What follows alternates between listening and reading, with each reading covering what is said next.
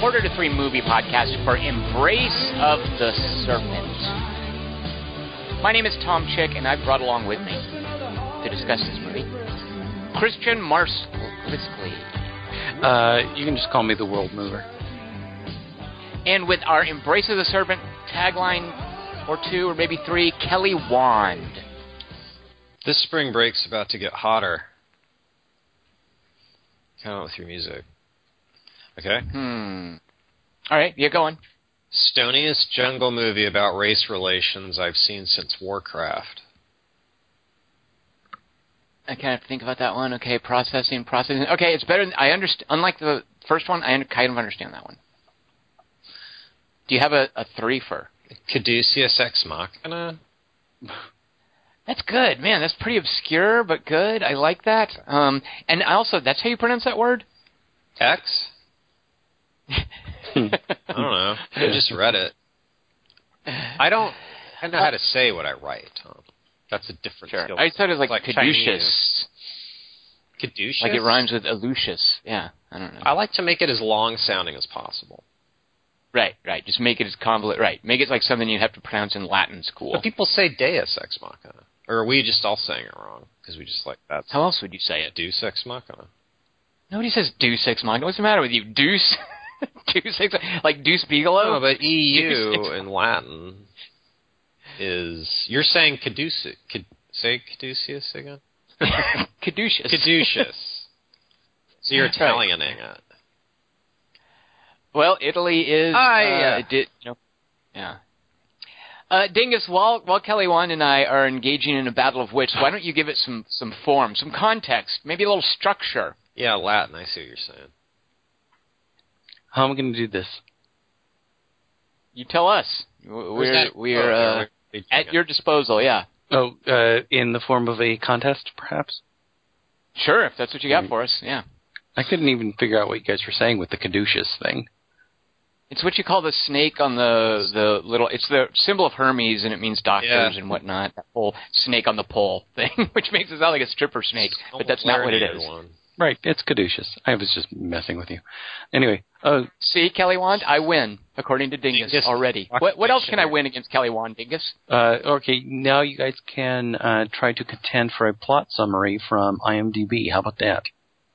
Okay. All right, so one of you guys, one or the other, guess correctly. The other one guess incorrectly, please. And this is a plot summary from the IMDb. Here you go. Mm-hmm. An eccentric scientist... Medicine Man. Yep.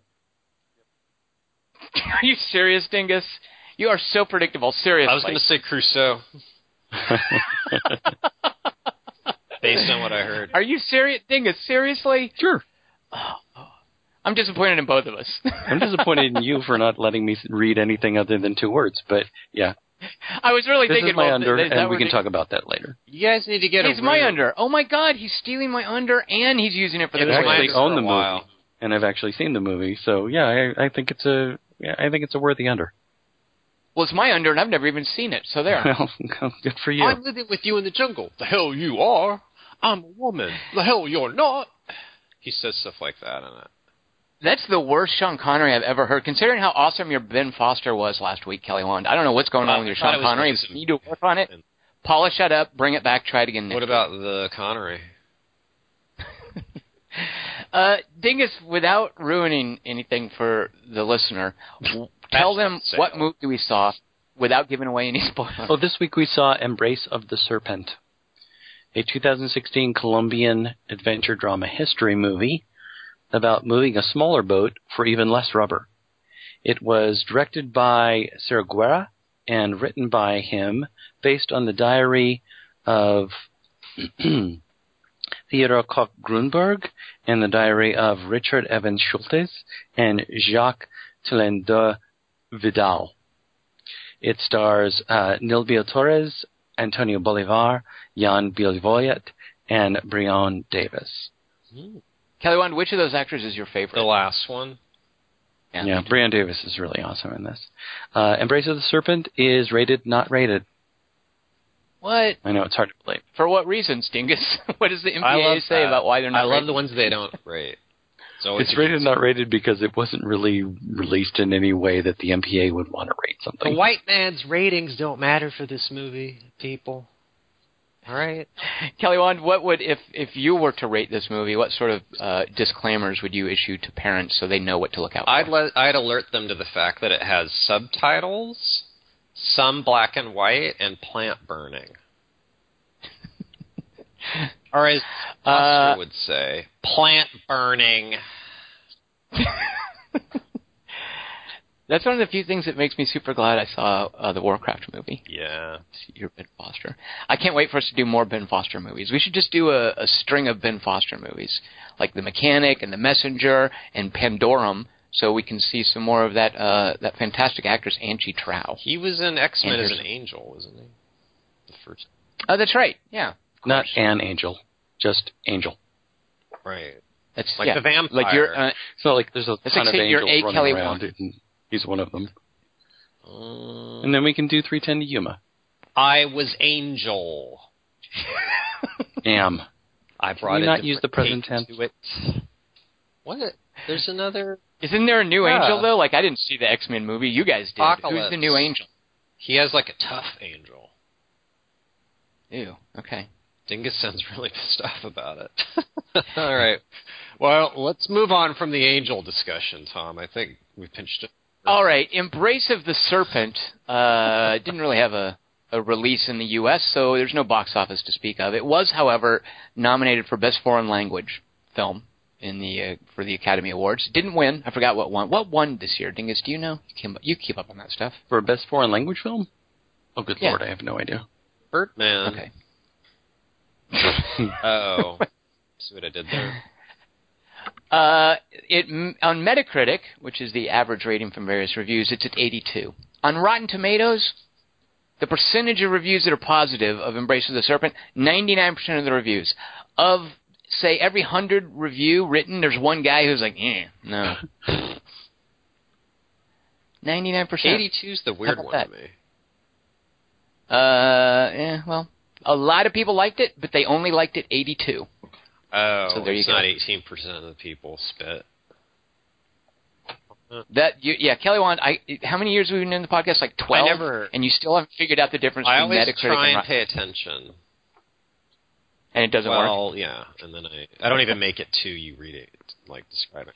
Well, you do a lot of paying attention when you write a synopsis for us. Oh. So, Kelly Wand, I would like you to recount for us the plot of Embrace of the Serpent in what you are going to call something that Dingus is going to tell us right now with a guess for what the synopsis is called. Dingus, take it away. What is it called this week?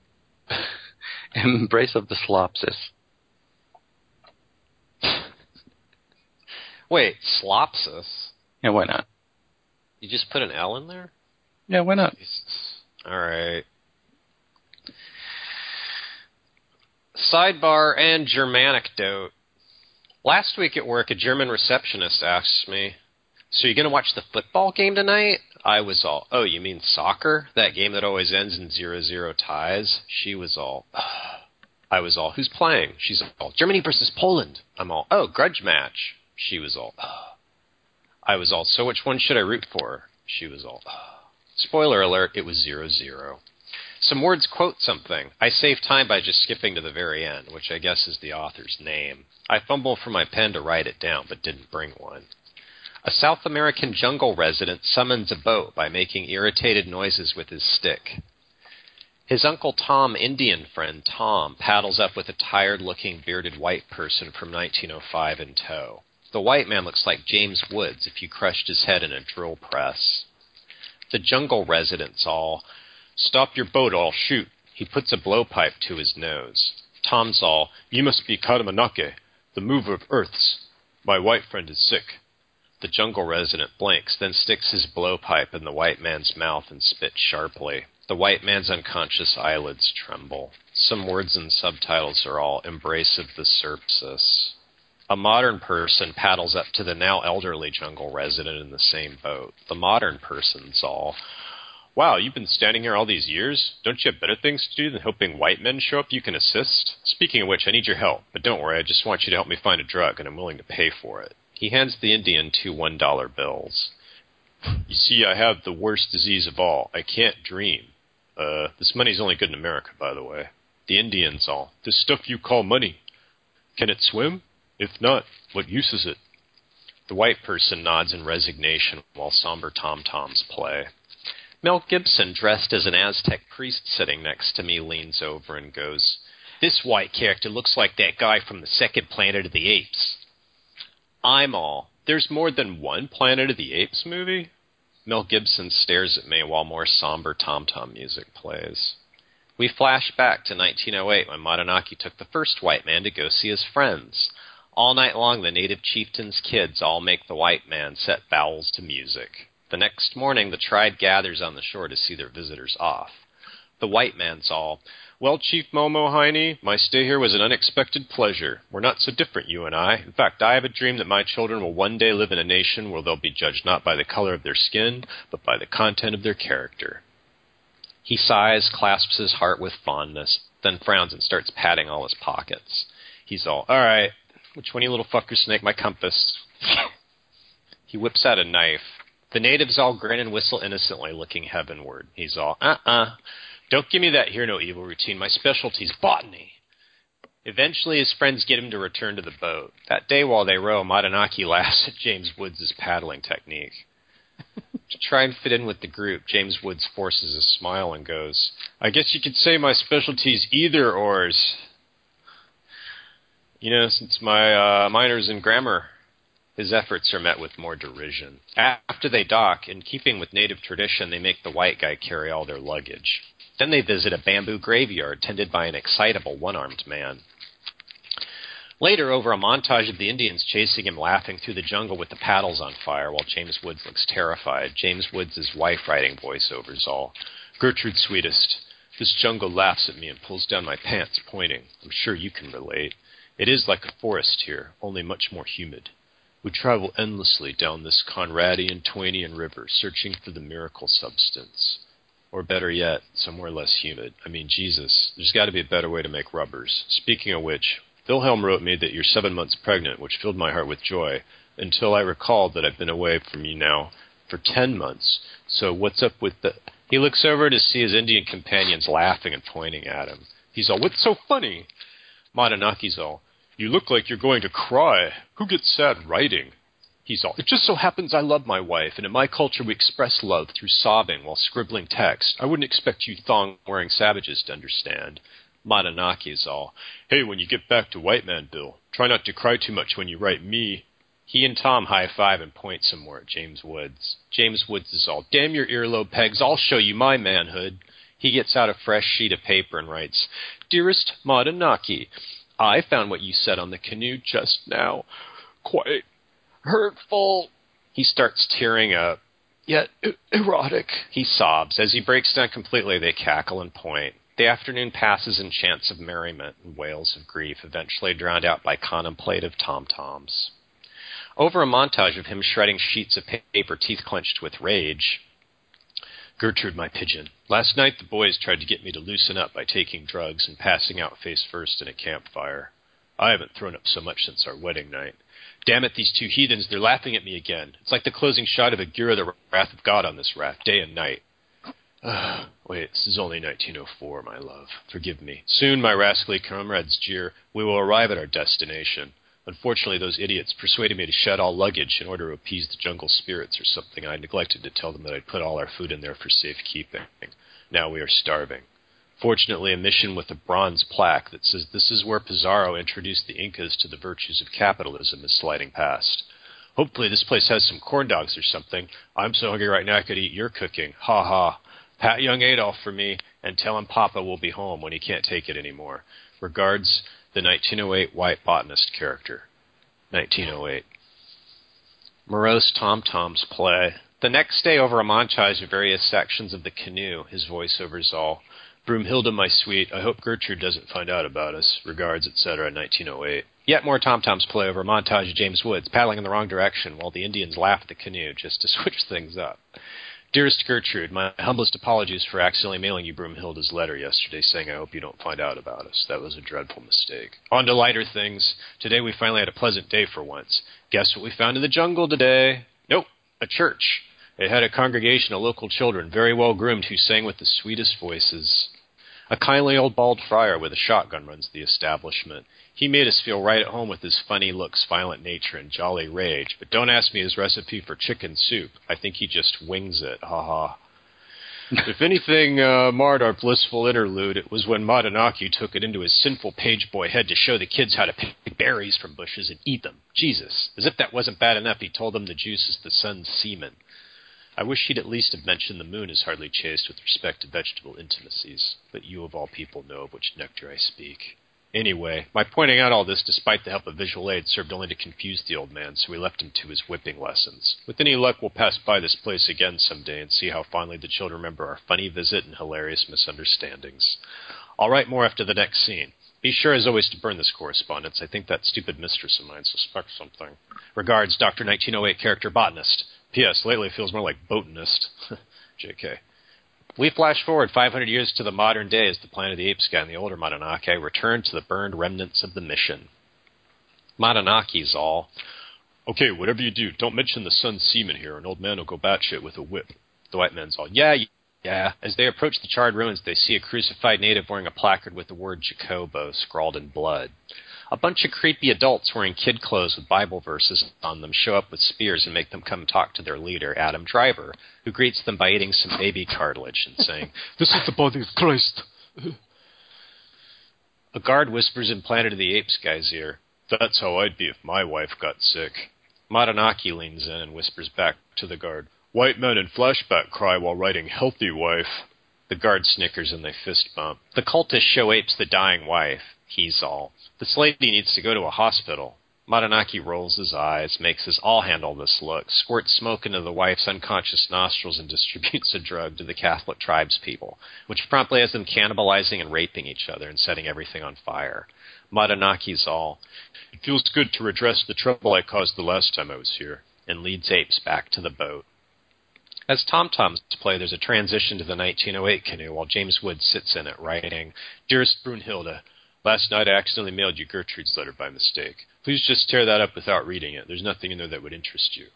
Today I asserted my authority over my red friends by ignoring their insistence that the fish in the river was poisonous. You should have seen the grins on their primitively shaped skulls while I chomped down on a raw piranha's fins. Take that, Sacagawea. On the downside, the fish made me violently ill, and I spent the next 3 hours throwing up all over Madanaki. You also should have seen his face when an Indian gave him a picture of himself. When will these barbarians learn?" Tom-Toms play as the canoe paddles into the smog of modern day, while Planet of the Apes listens to a gramophone record of flapper trumpets. Elderly Matakamba picks up a map and throws it in the fucking creek. Apes is all, "Finally you get it!" Later, this white stuff leaking out of the tree tastes like what I'm partly hoping it is. Oh yeah, Madanaki, I was kidding when I told you I couldn't dream. I'm actually here to get rubber from these trees, because there's a war on. Against Indians. Actually, forget that part. You know who. Anyway, thank you for your service. Your country salutes my country. You're a regular Gunga Din. Now, the next thing I need from you, some buckets. "A white man lied to us. I never expected such a thing." Well, like I said, we prefer the term kidding. Look, I don't have time for your jibber-jabber. Now just take me to your magic rubber tree, or I'll introduce you to something else a white man invented, the knife. Katamanaki sighs. Finally, they get to the tree. Katamanaki lights his lighter. Apes is all, "Wait! Can't we just go one place where you don't set things on fire?" Katanaki's all, "No. Also, the jaguar came to me and told me to use the last plant in existence to get you stoned, so that you may understand at last." The white man sighs. He's all, "Well, it's not exactly what I came for," but he uses his knife to pry open his nostril extra wide. Katamanana sticks his pipe in and spits violently. Apes tumbles to the dirt. He has visions of the constellations, and Katanaki is a sun demon. Eventually he wakes up to find himself all alone in the grass. He's all, "Wow."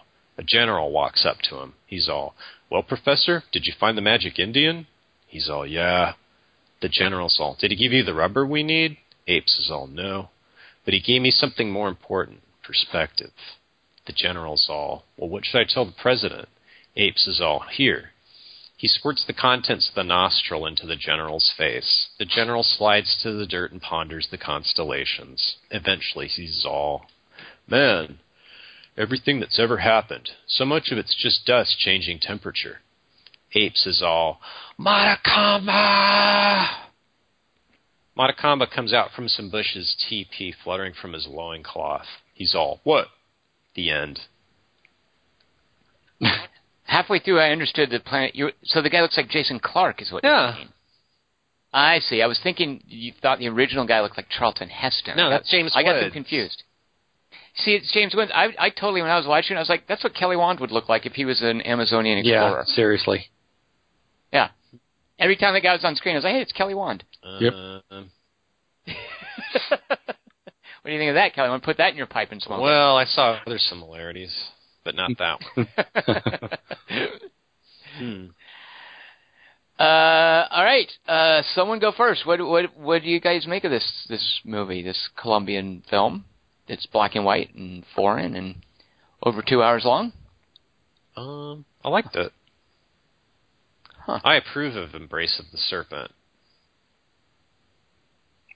Dingus, where do you fall on Embrace of the Serpent? I love the ideas in it. It's a tough movie to watch.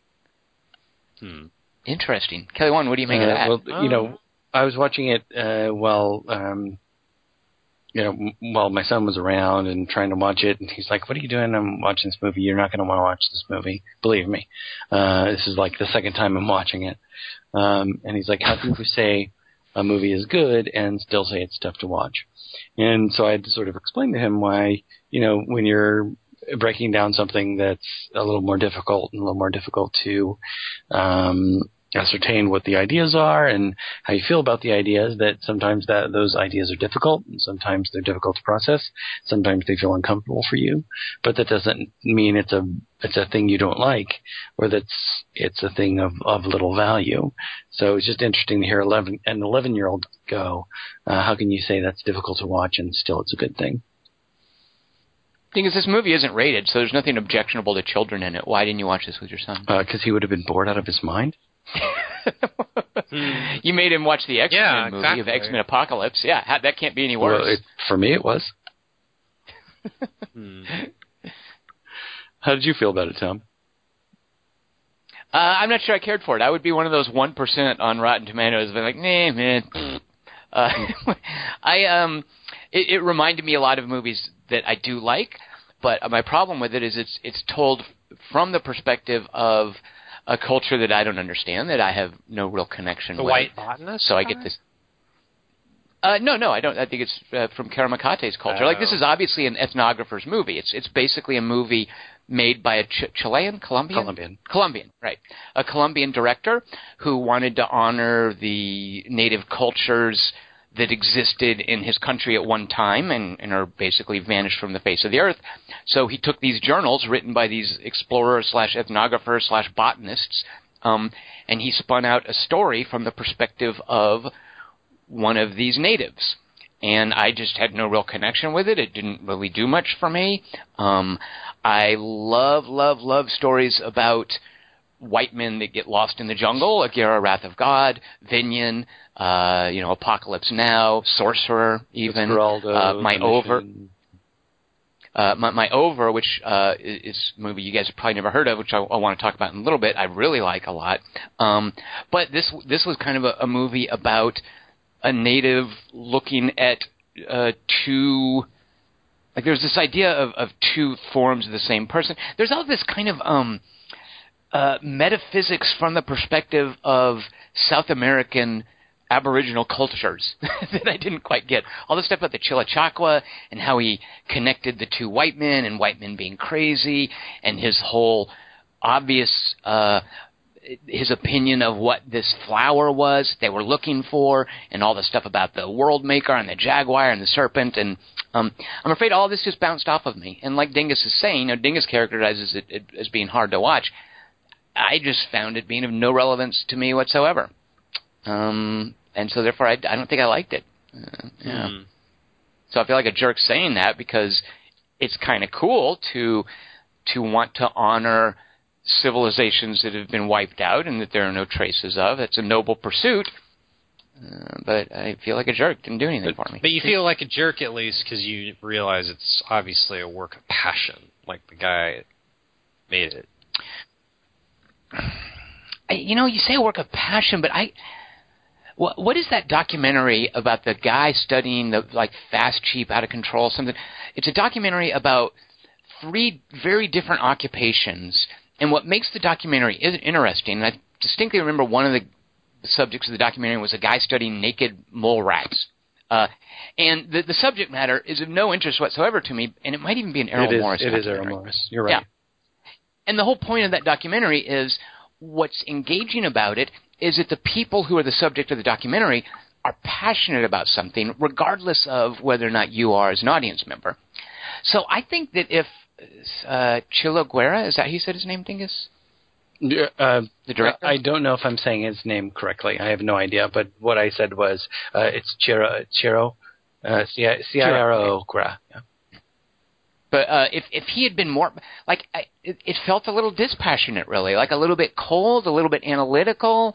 Wow, that's really amazing. I never really got into Karamakate's head. I never quite understood what he was thinking, and I didn't get the sense the director did or was expressing it very well. So you say it's a work of passion, but I just didn't. I got into it. I thought he was pissed off. I thought he was enraged, and it seems like kind of a heartless movie. Like there's just no redeeming the white man. So I kind of liked that. It's just a really bitter pill.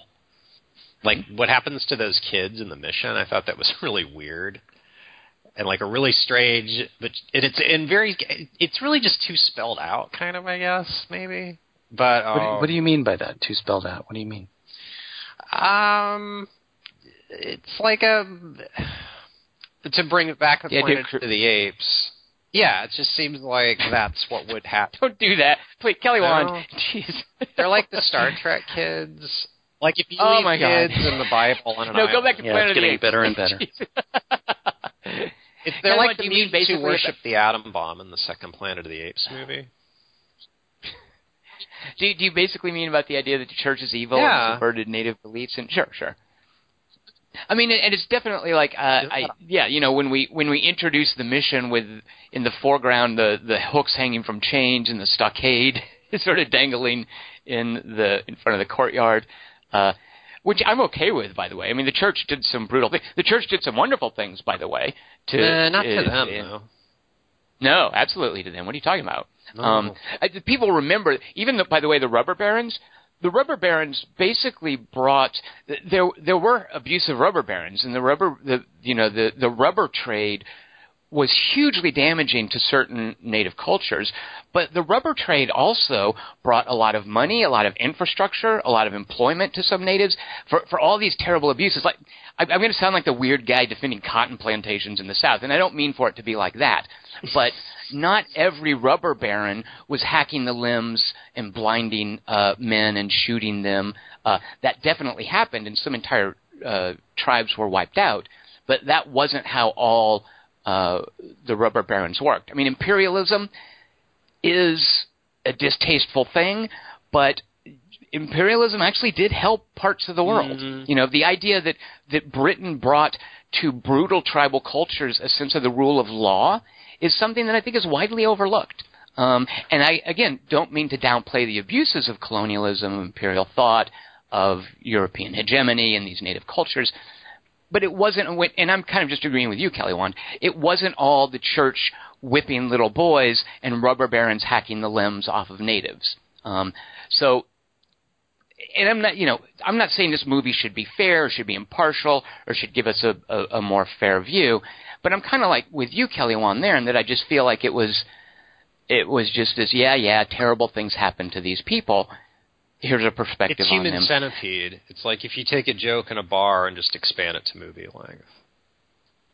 I'm not quite sure. If you left those kids alone with a Bible and you killed the priest, then they'd live, but they would just like have all these rituals and stuff and cannibalize. Well, I did like this idea. Well, yeah, I mean, and yeah, is that based on anything? Like, is that particular? Was there an instance that then a guy came back to a mission and then he found that they'd like syncretized? That's I don't know, and I do know that the director took these stories from the journals of these two explorers. Right. You know, the guy in 1909 and the guy in whatever that was, 1950. So I don't know if that particular account came from one or the other of them. I kind of doubt that it actually played out that way, but it's a fascinating concept, by the way. I would, frankly, rather have seen a movie just focused on that. You know, that's kind of the cool thing about Aguirre, Wrath of God, and Fitzcarraldo, is that Werner Herzog really has a laser focus on one incident. It's not this, you know, you used the word Twainian earlier, Kelly Wand. It's not this adventures down a river and let's meet wacky people along the way. That's not really what Werner Herzog was doing. Werner Herzog was kind of having a laser focus on this one character's madness. So as a story, that's kind of cool, and that's one of the things that this structure gives us, this idea of here's what happened to these children after they grew up. And that's what I like about this movie, is it's kind of rough around the edges in that way, but I definitely wasn't expecting it to be that kind of a movie and it to be that, like, obvious. Because all their adventures down the river are sort of the same in theme. Like, they're all just kind of bummers, basically. But that was the weirdest one. Because that guy hadn't seen them before. So he doesn't even know what's going on there. But the Indian does. I don't know. Like, there's just... It's a weird movie. I think that's why I liked it, maybe. Dingus, you started to say something before, and I sort of just trampled over your comment. But you were just going to say something about whether or not this was a passionate project. Like, I sort of didn't feel personally a lot of the director's passion. Did you sort of feel like with Kelly Wand that this was like a passion project? Did that come out? Oh, definitely, yeah. And I'm surprised to hear you guys say, and even Kelly, who appears to like it, say it has no heart, which I feel like absolutely the opposite of. First of all, just to, you know, Kelly brought up Star Trek for some reason, which... Yeah, you did. You mentioned Star Trek for some reason, but there's a good reason you did, because there's a Prime Directive moment in this movie. Oh, my God. The nerds on this podcast. That I absolutely love. And I'm glad you bring this up, because I don't hear you talk about this, because it does a weird flip-flop thing, I think, but go ahead. So there's that movie that moment that I really loved, that whole thing with the compass, where he's like, this is going to ruin the things that these people, they already have this whole rich cultural heritage, that this way of navigating, and I'm going to totally take this away from them if they take this piece of equipment from me.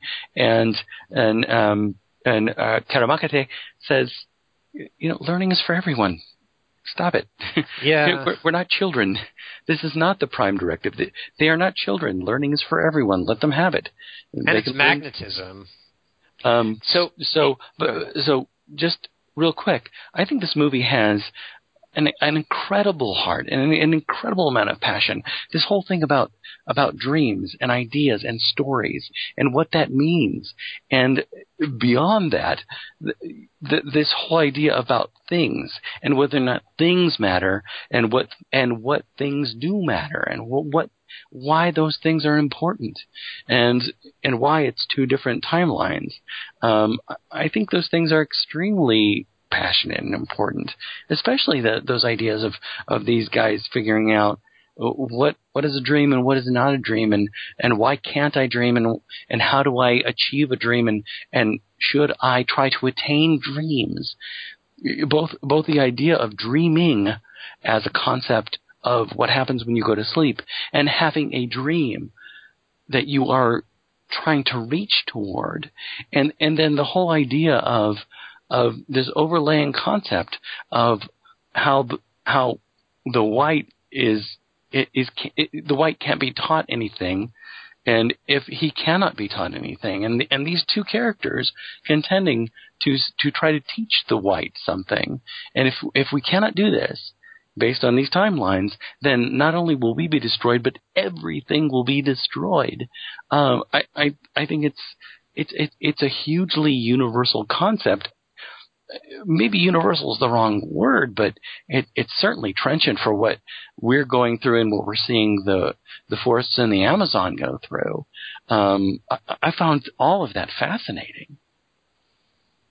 So where that lost me is that first of all, it made no sense, this idea that if they have a compass, they will lose touch with stellar navigation. That right there, like I love the idea that the guy wanted to respect their requests based on culture, like that he respected the request of Karamakate not to eat, which that's folly. I mean, he's sick, he's weak, but he even to his own detriment is willing to respect Karamakate's request. When he goes to the mission, he is willing to respect that Franciscan friar's request not to speak a pagan language. Like, that was really cool, this idea that he will respect these cultures. But it makes no sense to not give a culture a compass, to not teach them navigation that works even when it's cloudy, for instance. That's like saying you don't want to give a culture penicillin because it will undermine the shaman's belief system. I think those are two. No, technology of a compass. Those are two very different things. You're dealing with. Nope. Yes, you're dealing with an idea, and you're dealing with medicine. Those are two different things. It's like the difference navigation is not an idea. Being and having short-term memory. Navigation is not an idea, Dingus. Being able to find your way around the world, especially if you're going to travel distances, is not an idea. It's as crucial as medicine. Using for a given tool to do it rather than using the thing that you know how to do, that you've learned that's been passed down from your forefathers is different.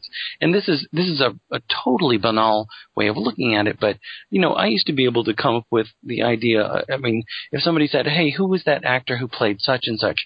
I'd come up with that like that. IMDb means I don't have to, and I've lost that part of my memory in a lot of ways. I mean, and again, that's totally banal, but it means that their culture is losing that part of their memory. That's different from giving somebody penicillin, Tom. Those are different. No, Dingus, science is science. The knowledge that science brings, the knowledge you don't just it's like a this trade-off. guy's randomly drawing a line.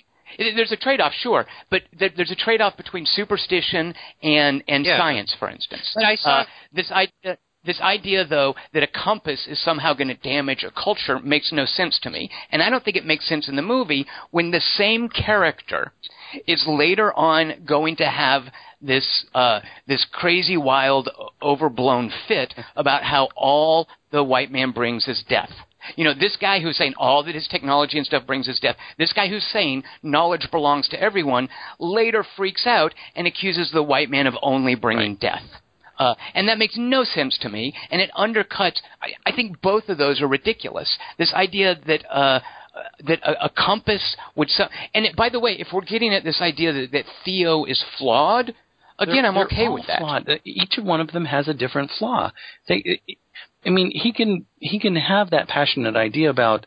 I don't want them to have a compass, and then Karamakate can say, knowledge is for everyone, and then they can reverse positions later on. I mean, they can have their blind spots. I mean, that's what's wonderful about these characters.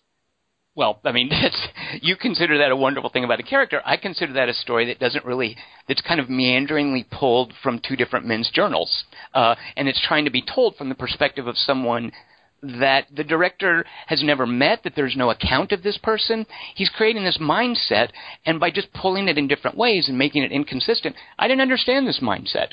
Like, it didn't make much sense to me. It's not a mindset. It's understanding. I mean, that's what I think is one of the wonderful things about this, is that it is pulled from those different journals, and it is this idea of you can have this thing that maybe I agree with or don't agree with. But this is a character trait. So he can turn around and say learning is for everybody, and then later on pull all those boys in and have that weird ceremony with them. I mean, he can have two weird viewpoints, one that you might agree with and one that you might not. And so can Theo. I mean, they can have those two different... They're not two viewpoints, Dingus. It's basically flip-flopping on an important issue. What is the message in the movie, then? Therefore, like, to me, it says the movie doesn't really know what its message is. And if that's the movie that the guy wants to make, that's fine. But if he's making this fairly simple observation that white men undermine native cultures, that's fine. I've seen that movie plenty of times, and it can be very good.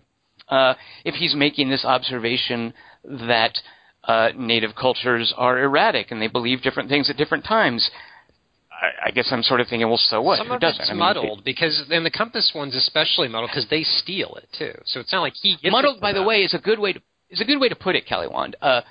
Muddled exactly is what I had a problem with, and it's part of why this bounces off of me. Is I just felt the story what was kind of muddled. That's what I get at when I'm saying I don't understand the mindset. It's not about whether white men will take all of those things away from them. It's about their fear of that happening and how they retain themselves, it's about identity in a way.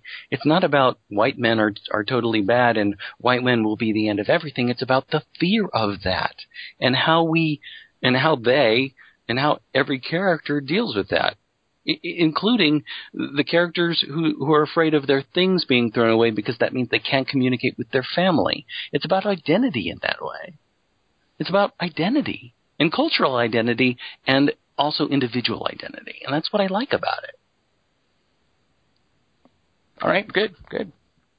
Then, Dingus, maybe you can explain to me. Here's another thing that I thought was muddled, and I just simply didn't understand it. And I wrote this in my notes. I was like, what? Why, what was going on with Karamakate getting to the Karunka plant, or whatever, getting to the plant at the end? Yeah, the Kuna, all right.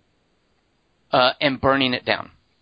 Because you saw that whole, this was a little annoying to me, but that whole slow pan down, which is very reminiscent of shots in The Fountain, of how this plant that had been planted there for a specific purpose and was being misused had killed the actual tree.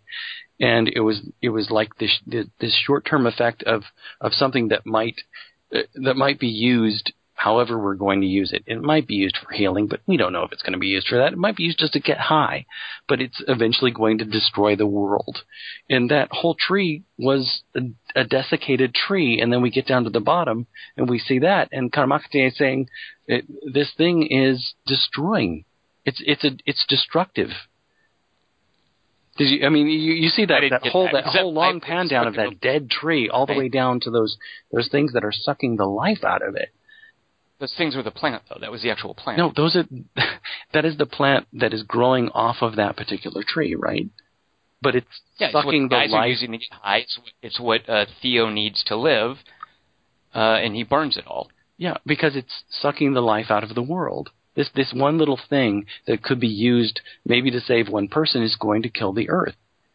They're going to kill the world. I didn't get that at all. Okay, yeah, I didn't understand that because I didn't get that at all. Why then did everybody freak out? What was that crazy mass exodus and panic? What was all that? What also was going on was the Colombians coming to overrun the village, and I didn't quite understand that as well because as they're coming in, people are constantly saying, "Are you the Colombians? Are you the Colombians?" And they're not. They're three dudes coming to just find this one little plant, and then I can't say his name properly. I'm sorry, Karamakate. Sees that this has been totally corrupted. It's actually killing the world. They're not the Colombians, but then you hear all the gunfire and the quote-unquote Colombians are coming in and overrunning the village and killing everybody. What? Because I didn't hear any gunfire. I didn't hear anything about killing the world. Maybe I just hear all the gunfire as everybody runs down to the river and gets in boats and run and paddles off, and they're all fleeing the Colombians who are coming into. I don't know what is quite going on there, but when those people come in first, they're saying, "Are you the Colombians? Are you the Colombians?" They're right. I saw that. But yeah, there are obviously troops. But then there's a huge amount of gunfire, and so we're supposed to think that then the army invaded at the same time that Karamakate burned down this tree. I'm guessing so. It's not. Yeah, I didn't get any of that. So that just, that seemed like a crucial moment to me. They find what he needs to find. The only thing I could think was that Karamakate was sulking because Theo ate fish. And if that was the case, again, I don't understand the mindset of this particular guy. It made no sense to me. If there was supposed to be an army invading, I didn't catch any of that. If the idea was that the plant was destroying the world, I also didn't catch any of that. Maybe that's on me, but that just gets at why I sort of felt like it was muddled. It was a key character decision, and it made no sense to me. But and maybe I just... Yeah, go ahead. Sorry. Maybe I just wasn't paying close enough attention. I just think that it's more related to what the individual characters are going through and trying to extrapolate what that means in a universal sense. I think that's what the filmmaker is trying to say, rather than whether or not these military guys are shooting people, which I think is part of it. But why he's burning down the trees, because he realizes that this thing that they have tried to attain is corrupt. And then you get to the older Karamakate when they finally find that flower, right? And the other guy, and how that plays out as well. I mean, how does it play out? Because again, I was lost there. What happened to Karamakate? Where did he go? Why did he just let Jason Clarke take the drug and bliss out and then bail on him? I didn't understand the point of that either. What do you mean, take the drug and bliss out? So the guy, and by the way, I like that actor a lot. I don't know who that was, but so they get to the top of the workshop of the gods. They find the one bloom. Karamakate says, "Yes, I've decided to let you take this to Dream." And then the guy has the trippy color vision, and then Karamakate is gone. I didn't understand that. Like, why did Karamakate give him the drug and just leave? Because he's performed his vision quest function. Now he's gone. He's gone to the spirit world. Are you making that up, or is that really That's what I took out of it. Okay. Well, he's dead. It's not. No, he's not dead. He's become part of him. I mean, he's constantly saying, "You're two men." Like, for the whole movie, he's saying that, and I think that they're kind of becoming part of each other, and that weird thing with that plant at the end, I think, is part of that. Who's becoming part of each other? Karamakate and either the white men or the two white men? No, the younger white man who winds up there with him at the end, and then he's like suddenly like lying there in the Christ pose on the ground. So we all had a different interpretation of that. The thing that caught my ear at that moment, and this is, I guess, just indicative of maybe it's almost like watching a news crawl in a movie that's lost my attention. When what was the younger guy's name? Because I know there was Theo, there was Karamakate, there was Manduka. Jacoblo. I'm not sure I ever caught the younger 1950s white guy's name. Do we know? Yeah, he's the younger 1950s white guy. Was the name of the guy who wrote the book, right? Right, but was it said in the movie, like Schutzer or whatever? Yeah, because the movie opens with his quote. I thought that was... Oh, right, but okay. Well, at any rate... it's the when same guy. The guy says, who is the quote at the beginning is the same guy, right? I don't know. I do know that there were actually two explorers, and that Guerra took accounts from their travel journals and made the movie. And so I guess the second one was Schultze was an American explorer. And this is just from reading a Wikipedia entry. I don't know if they ever said his name. Brian or Brian Davis, but I think he was Evan or something. But there's like Theo and Evan, basically, right? Well, at any rate, at one point, when that guy, the Jason Clarke looking fella, says, "There's a war on. I'm here to look for rubber." This again was something that I didn't understand. Why was he looking for the plant then? Was he there looking for the plant? Was he really just there for the rubber? Yeah. And furthermore, and here's again where my mind goes. He says there's a war on. He's there looking for rubber. I'm thinking, okay, it's been 40 years since 1905. Wait a minute. Is he a Nazi? Because part of the problem in World War II was the Germans were short of many military materials that they needed, including rubber. Right. And they never had, that was part of what brought Germany low, is they didn't have the resources to support their war machine. So I was wondering, was this guy a Nazi looking for rubber? And if so, man, this is a cool reveal, and I want to know. And it turns out no. He was an American who was actually sent there looking for rubber. It turns out the Nazis actually used synthetic rubber, so they didn't really care about not finding rubber. But that's because also I thought he was German too, because Theo was German, and he pulls out the book that's in German. So I was thinking, is this guy supposed to be German? So at any rate, that wasn't the case. But I briefly thought we were going to get a movie about a Nazi with a conscience lost in South America. So you were disappointed. I think that would have disappointed me too. I was just thinking. Let's see. It's about 1945. Literally boys from Brazil. He's looking for right. Right. And by the way, I have a clone of a Hitler baby here with me. Can you please take care of him and raise him? What did you guys think of it being in black and white? I liked it, but I also wished we'd left the river more. Like, if we're going to do a black and white Amazon movie, then I would have wanted to see more of the jungle and just seen. I don't know. Just don't you think the river There's a reason the river's there. I mean, yeah, no, I know. Shot and the title of the movie. Yeah, but I'm just saying, as far as the black and white's concerned, like Creature from the Black Lagoon gave me as much Jungle Lagoon as I need to see for the rest of my life. So I want to see like the dry parts. I couldn't help but think watching it, we are missing some awesome opportunity for color photography, but obviously it was so that they could have the color in the dream sequence at the end. But that was just throughout most of the movie, I kept thinking, oh, I wish this was in color. It would be amazing. Really? So I didn't. I understand why it was in black and white, but I was kind of you didn't get. You don't think the idea was this heightened reality of the color. I mean, I think that was the directorial intent for being black and white, and maybe Kelly Wand. I liked it better. Well, I was going to say I don't know if it's better when you're bringing in Star Trek or Wizard of Oz. But I kept thinking, man, this would look fantastic in color. I'm directed. Dorothy broke it severely. Yeah, I don't understand the choice to make it black and white, and I find it kind of tiresome, actually. Oh no! Well, don't you think? I mean, it was for that. I mean, I really do think it was because he really had in mind moving towards having the color in a dream sequence. Like when something's in black and white and you put color in, it's obvious that like the red outfit in Schindler's List, for instance, the little girl in the red dress. Like I think a lot of times movies are shot in black and white just so that someone can bring attention to the one bit with color. And I got the sense that's what I like black and white, though, for period pieces. But it's a long way to paddle just to get to a little bit of color. Very good. Mm-hmm. I mean... Well, that's the thing, too, is it kind of played like I remember as a kid watching old movies where character choices, like there were movies for adults, and not in the sense of like adults, like porn or whatever, but movies for adults about characters or character driven. As a kid, I just wanted to watch like Godzilla or whatever, and I'm sitting here watching some old black and white movie, and it makes no sense to me. And I even remember being a little older, like being in college and watching some Bernardo Bertolucci movie and having no idea what was going on.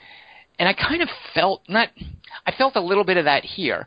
Like it was a very different kind of filmmaking. The black and white, the pacing was weird for me. And I just felt a little bit like it was over my head or foreign. It's foreign in the sense, in a couple senses of the word, from another country, but also foreign to the kinds of movies that I watch. And sometimes that can be an asset. That can be a cool thing to experience. And that was, I presume, Dingus's perspective.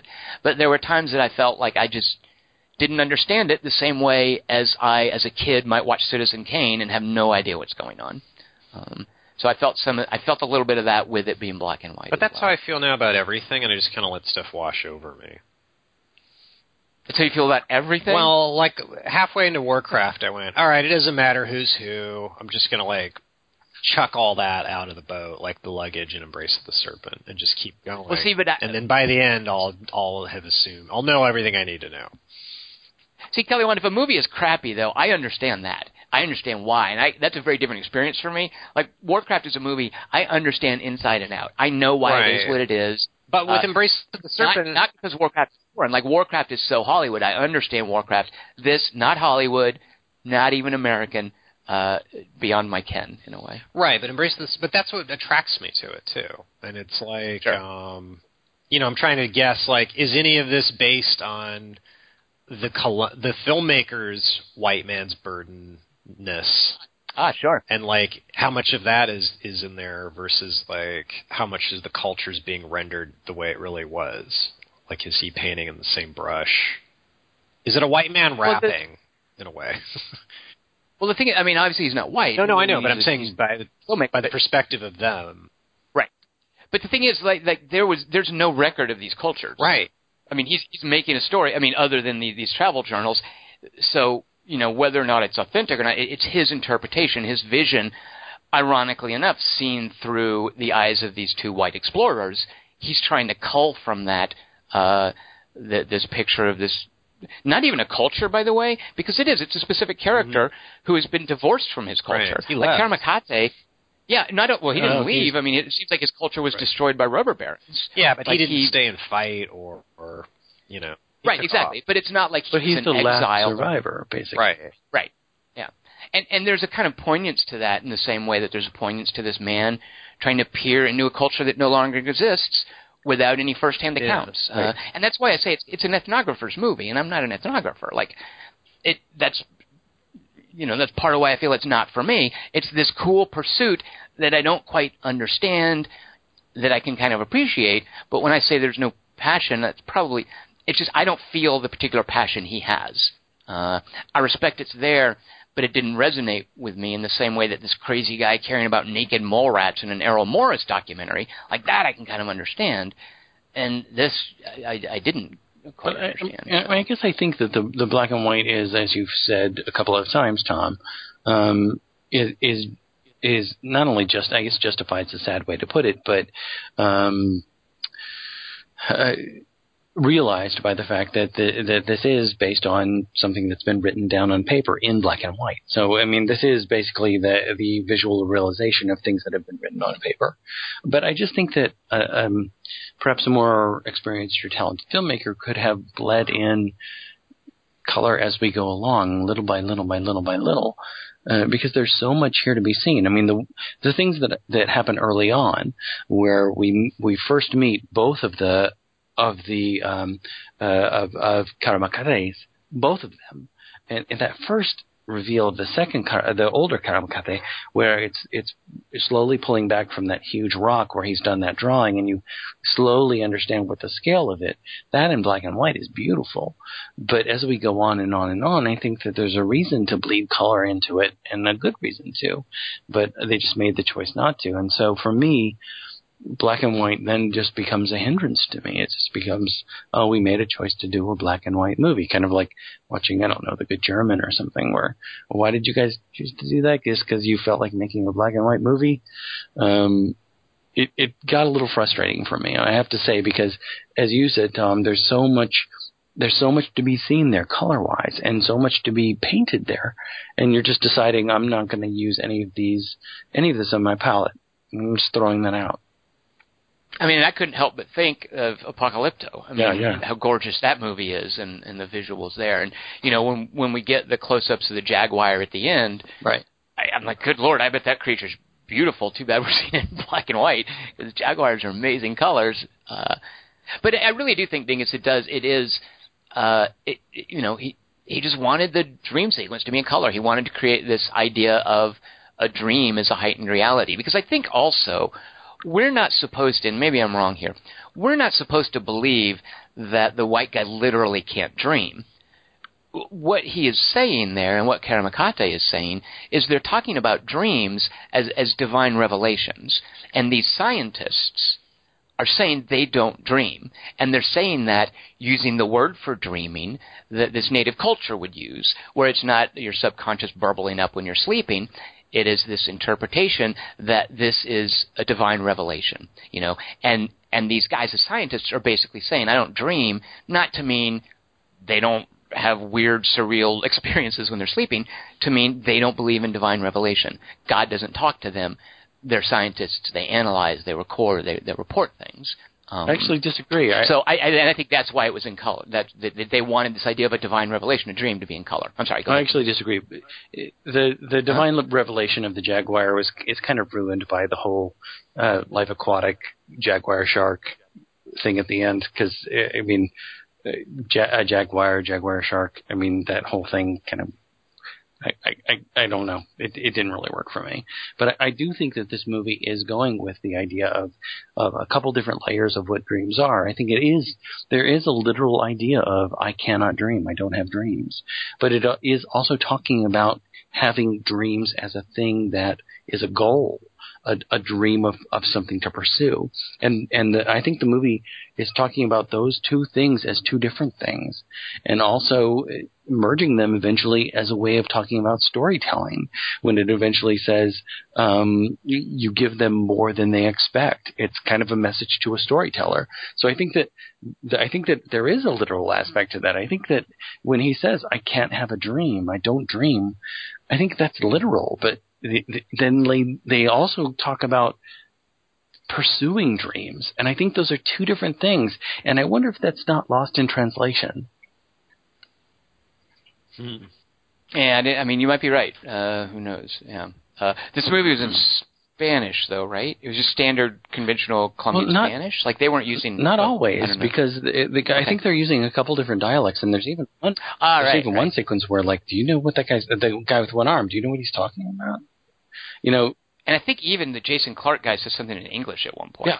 Where there was a subtitle. I was like, wait, I didn't need that subtitle. I know what he said. It was English. Right. Yeah. Right. But then there's that guy, you know, where he has to say he's asking for you to kill him. But there's no subtitle whatsoever for what that guy's saying after all the rubber stuff has been thrown off the trees, and that guy comes running out and tries to scoop all of that into the buckets, and you don't see any of what he's saying. So I don't know what all the different languages are. Right. But I guess I was just wondering, in their just normal speech, were they doing some? Just listening, it sounded to me just like Spanish. Like I was recognizing words like mentir for lie. Like there were definitely cognates that I was able to recognize. I didn't know if it was just normal Spanish, if they were doing something more stylistic. But yeah, so so as for things lost in translation, I don't know. But I did get the sense, like it seems weird to me. That doesn't exist, does it? Like people who actually don't dream? Is that a thing? Well, they just don't remember them. Right. I mean, I guess that seems normal. So they would, for all intents and purposes, they would think they don't dream. I guess, yeah. Okay, let's talk some over/unders because I want to mention a movie by I actually was assuming he was Colombian, but I looked it up. He's Chilean, so I'm off by a nation or two. There's a director named Sebastian Silva who has made some weird movies. He just made a movie with Kristen Wiig wanting to adopt a baby called Nasty Baby, which is just weird, and I don't like it. It's Kristen Wiig trying to be serious, and she's fine at that. I love watching her try to be serious. But Sebastian Silva's Nasty Baby is weird. He also made a movie called something in the Crystal Fairy with the chick from Parks and Rec who I find really annoying. What's her? Gabby Hoffman? Is that her name, Dingus? Aubrey Plaza? No, please. Dingus, how dare you? Parks and Rec. Yeah, the who plays Ben Schwartz's sister, Gabby Hoffman. What's that actress's okay, I name? see. Not the obvious child. No. It is. Maybe it's not her. Well, I'm confusing actresses. At any rate, there's something in the Crystal Fairy. It's a movie Sebastian Silva did with Michael Cera, which is okay. It's weird. It's about kids taking drugs. Whatever. That's fine. But Sebastian Silva made a movie called Magic. The lead actress is Juno Temple, who's absolutely... Why are you going, Kelly Wand? That's that movie you keep telling me to watch. I do? Well, you should. Actually, even Dingus should. This is for both of you. Magic is an amazing Juno Temple performance because she's so completely fearless in it. And it is a young white girl's version of Aguirre Wrath of God, where she goes into this Chilean culture in pursuit of something he's lost, and it eventually kills her and drives her mad. And it has every bit as much as madness and fear and interaction with superstition as like Fitzcarraldo or Aguirre Wrath of God, but it's Juno Temple, and it also, the villain, the monster in this movie, as bland as ever, is Michael Cera. Like, it taps into our fear of Michael Cera. And Sebastian Silva makes Michael Cera seem ominous and weird and scary enough to drive Juno Temple crazy down in Chile. Wow.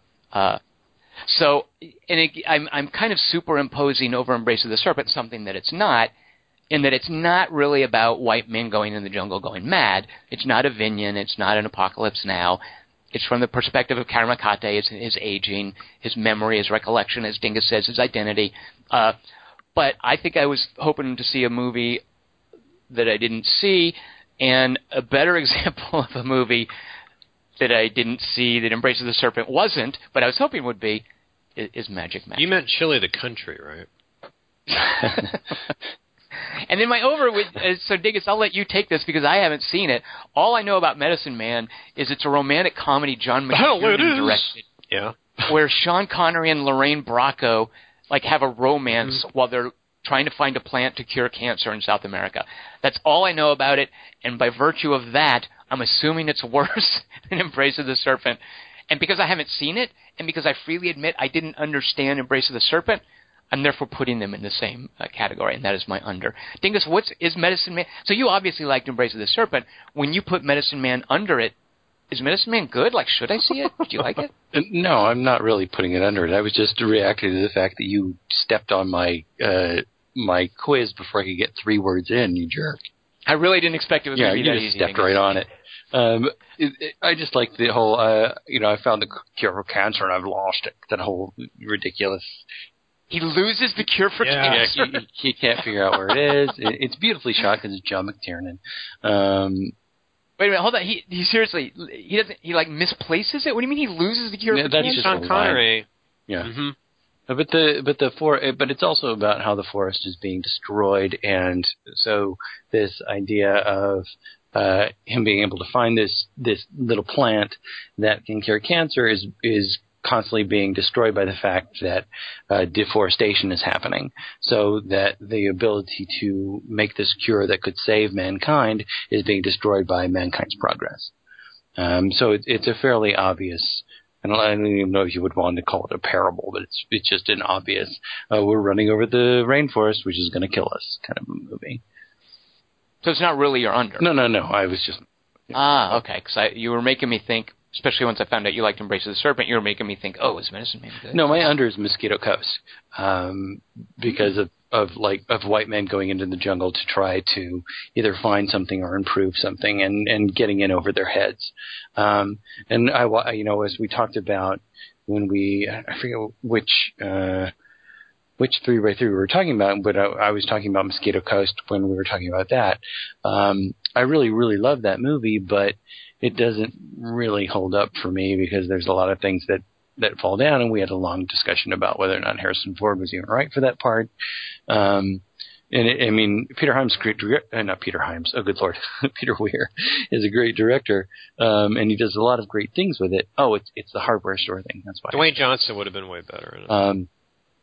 But I would put it slightly under because there's a lot of hammy stuff in it, and I don't think there's anything hammy in this movie. I just think there's a lot of stuff that's impenetrable. So what then would be your over? What's a movie that's better than Embrace? All right, my over would be, and this is slightly bracketed because I don't like this movie very much, but there are things that I think that are brilliant about it, of course, and I totally saw that this is where this movie was going, and this would be 2001. And this whole sequence where he's flying around after taking the drug is, for me, exactly where I saw this movie going, and exactly reminiscent for me of what Kubrick is doing in 2001, except that he's so self-indulgent that it goes on for like 45 minutes or 3 hours. I can't remember. But that whole Starfield sequence, it really reminded me, this movie, I knew that was where it was going, and even going up to that, this movie was reminding me of 2001. They really should have gotten some of Rafael Libatore's cinematography from The Fountain for that trippy dream sequence, I thought. Definitely. In 2001, the white man's the Aborigine, and the monolith's the white man. All right, wait, hold on. Let me try to parse this. Kelly, I don't understand that one either. Sorry. We're the natives, and the monolith's destroying our culture by giving us a compass. Which one of us is the boat? What's the boat represent? It's Hal. Hal's the boat. He's the canoe. Kelly, well, actually, so my under but he's also the is priest. Okay, what? Oh, actually, we did. Me under is Medicine Man. Over is Magic.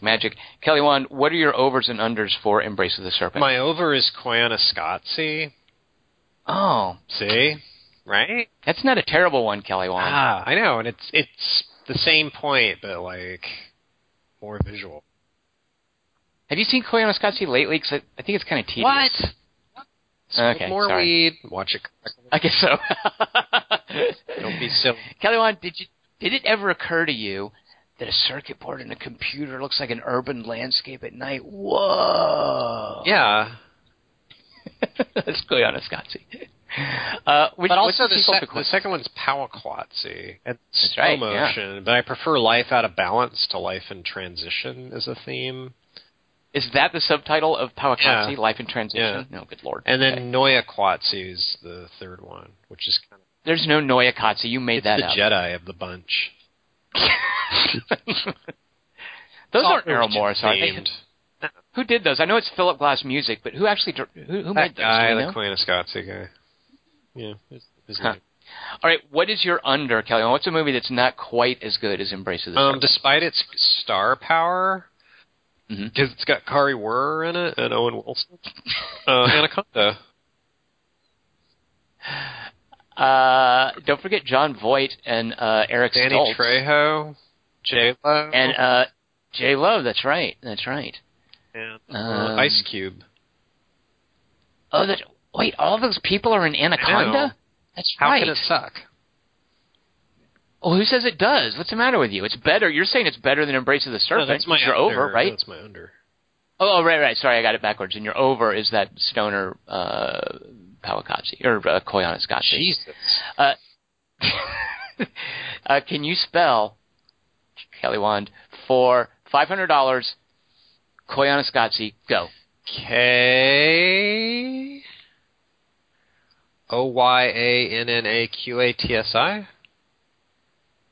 I have no idea if you got it right, but I'm not sure if there's two N's. And there might be two Q's even.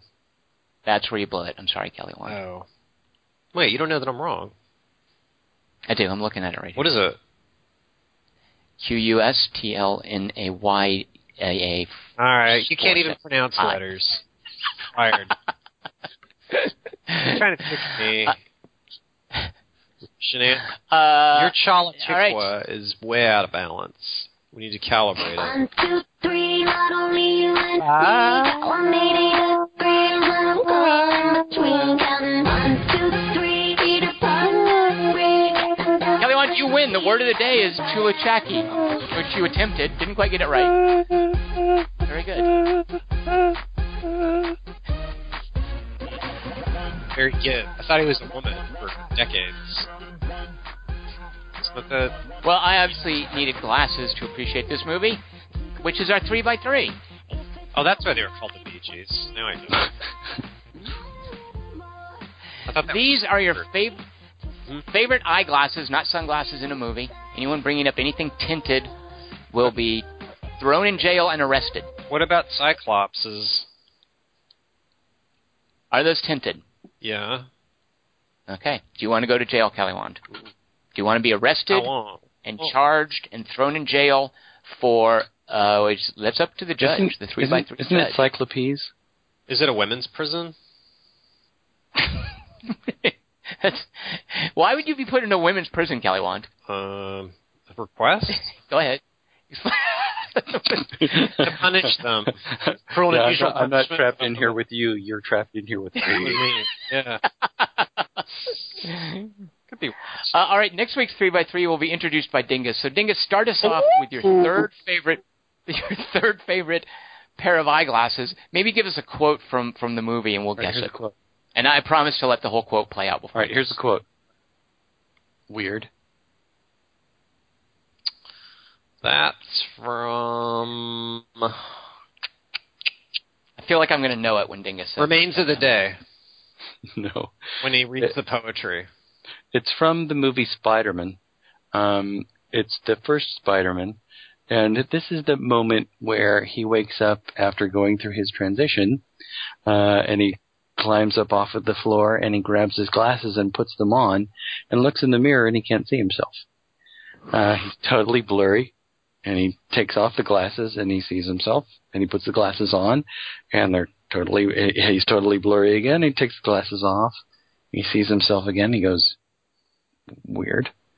And I love that. I love that little bit of character understanding that this is one of the ways that Sam Raimi is letting us know that Spider-Man has changed essentially who he is. Now he can see without his glasses. I just love that little bit. Dingus, you might then appreciate the similar scene in Attack of the 50-Foot Cheerleader when the eponymous cheerleader takes the drug that turns her into like a Supergirl and wakes up the next morning and discovers that she's developed breast implants. What? True story. I found that in my garden the other day. That's even weirder than the 50 feet. Wait, does she have 50 feet? She turns 50 feet tall. Oh, okay. The breast implants are appropriately sized throughout her Are they growth. silicone or the water ones? I did not ask because the movie was not interactive. It was not responding to any of my questions. Cheerleaders don't need those. I had several. This girl's obviously not a cheerleader. No. It's just an excuse for gratuitous nudity. If anyone wants a movie with gratuitous nudity, Attack of the 50-Foot Cheerleader will meet that prerequisite. Kelly Wand, what is your third favorite scene with glasses? Mine's kind of like Dingus's. I'll do a quote. Lois, Wow. You give up? It's obviously Lois Smith's Coke bottle glasses in The Nice Guys. That's a real thing, by the way. That was the actress's name. Oh, those are real Coke bottles? Gotcha. So, Kelly Wand, it just remains for us to know which Superman movie could you be talking about? No, the first one, because they really did change his whole facial structure. They were really big. The first one in 1947 with George Reeves. No, in the comic books. Actually, those were TV shows, I think. Different Reeves. I don't know. In the movie, the 70s movie, they're like 70s glasses, and so they were like bigger than his face big. They were like really insectile. And, I don't know. But were they the prevailing fashion of the day? Did they look out of place? Yeah, okay. I think Gene Wilder or Robert Redford wore them in 3 Days of the Condor. All right, good. My third favorite pair of glasses is, I won't give you a line from it. I talked about this movie during our Sieges 3x3. I love the poster for Straw Dogs with Dustin Hoffman on it. Has him with his glasses shattered. But in the movie, he just has the crack in his glasses during the siege at the end. And I love how in the movie he's wearing the glasses and he's supposed to be this really erudite fella. He's a mathematician living in this village. And the point of Straw Dogs is what violence does to him. It sort of pulls him in. Like glasses represent civilization. They allow even the weak people who would normally be culled from the herd in the normal evolutionary process to prevail and contribute to the gene pool. They're sort of an example that we as human beings, that's not a priority for us. We can fix poor eyesight. It can be a facet of human evolution. We don't care. And the cracking of Dustin Hoffman's glasses in Straw Dogs is kind of representing this loss of civility. So I like that through the climax of Straw Dogs with all the violence going on, he's just got this really awkward crack through the lens. Hey, at the end of the remake of Straw Dogs, is there a crack in James Marsden's breast implant? And that's like Why would James Marsden get breast implants? Because he woke up after he took the drug and became a straw dog. James, I think they do crack his glasses in that. I mean, I know for the poster. He has glasses, though? Oh, yeah, definitely. Because he's supposed to be super erudite, too. He's writing a book on the siege of Stalingrad. Because, get it? A siege. Get it, Kelly Wand? He's a genius. He's an author. Right. He's an author writing about a siege. Wait, he's writing a screenplay. So he's not... He's going to get into a siege himself. So he's not even resourceful. He just happens to be working on something that would help him in the situation he's in by chance. So he's super lucky. And that's the writer of the movie's idea of clever.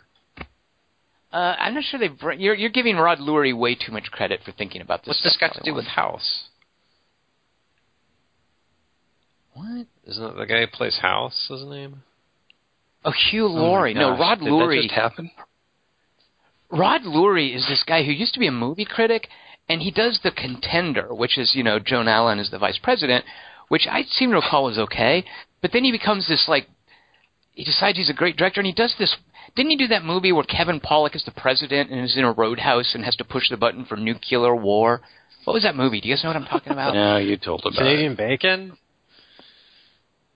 Not Canadian Bacon. No. I think it was Rod Lurie's second movie, and then his third or fourth, I don't know, is this horrible, horrible remake of Straw Dogs. And I don't understand how a movie critic who normally knows if a movie's any good makes such crappy movies. But yeah, Rod Lurie is a tool. Hugh Laurie, on the other hand, amazing in this season of Veep. Yeah, he is. Dingus agree with that. Yeah. Oh yeah. All right, Dingus, what is your second favorite pair of eyeglasses in a movie? And maybe give us a line from it, and we'll see if we can maybe guess this one better than this one. Here's a line from it. I'm allergic to retinox. To what? Rednox? I'm allergic to retinox.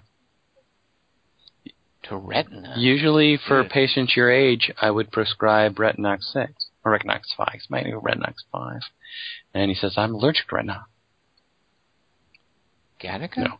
It's from a movie called Star Trek The Wrath of Khan. Oh, my God. Here we go.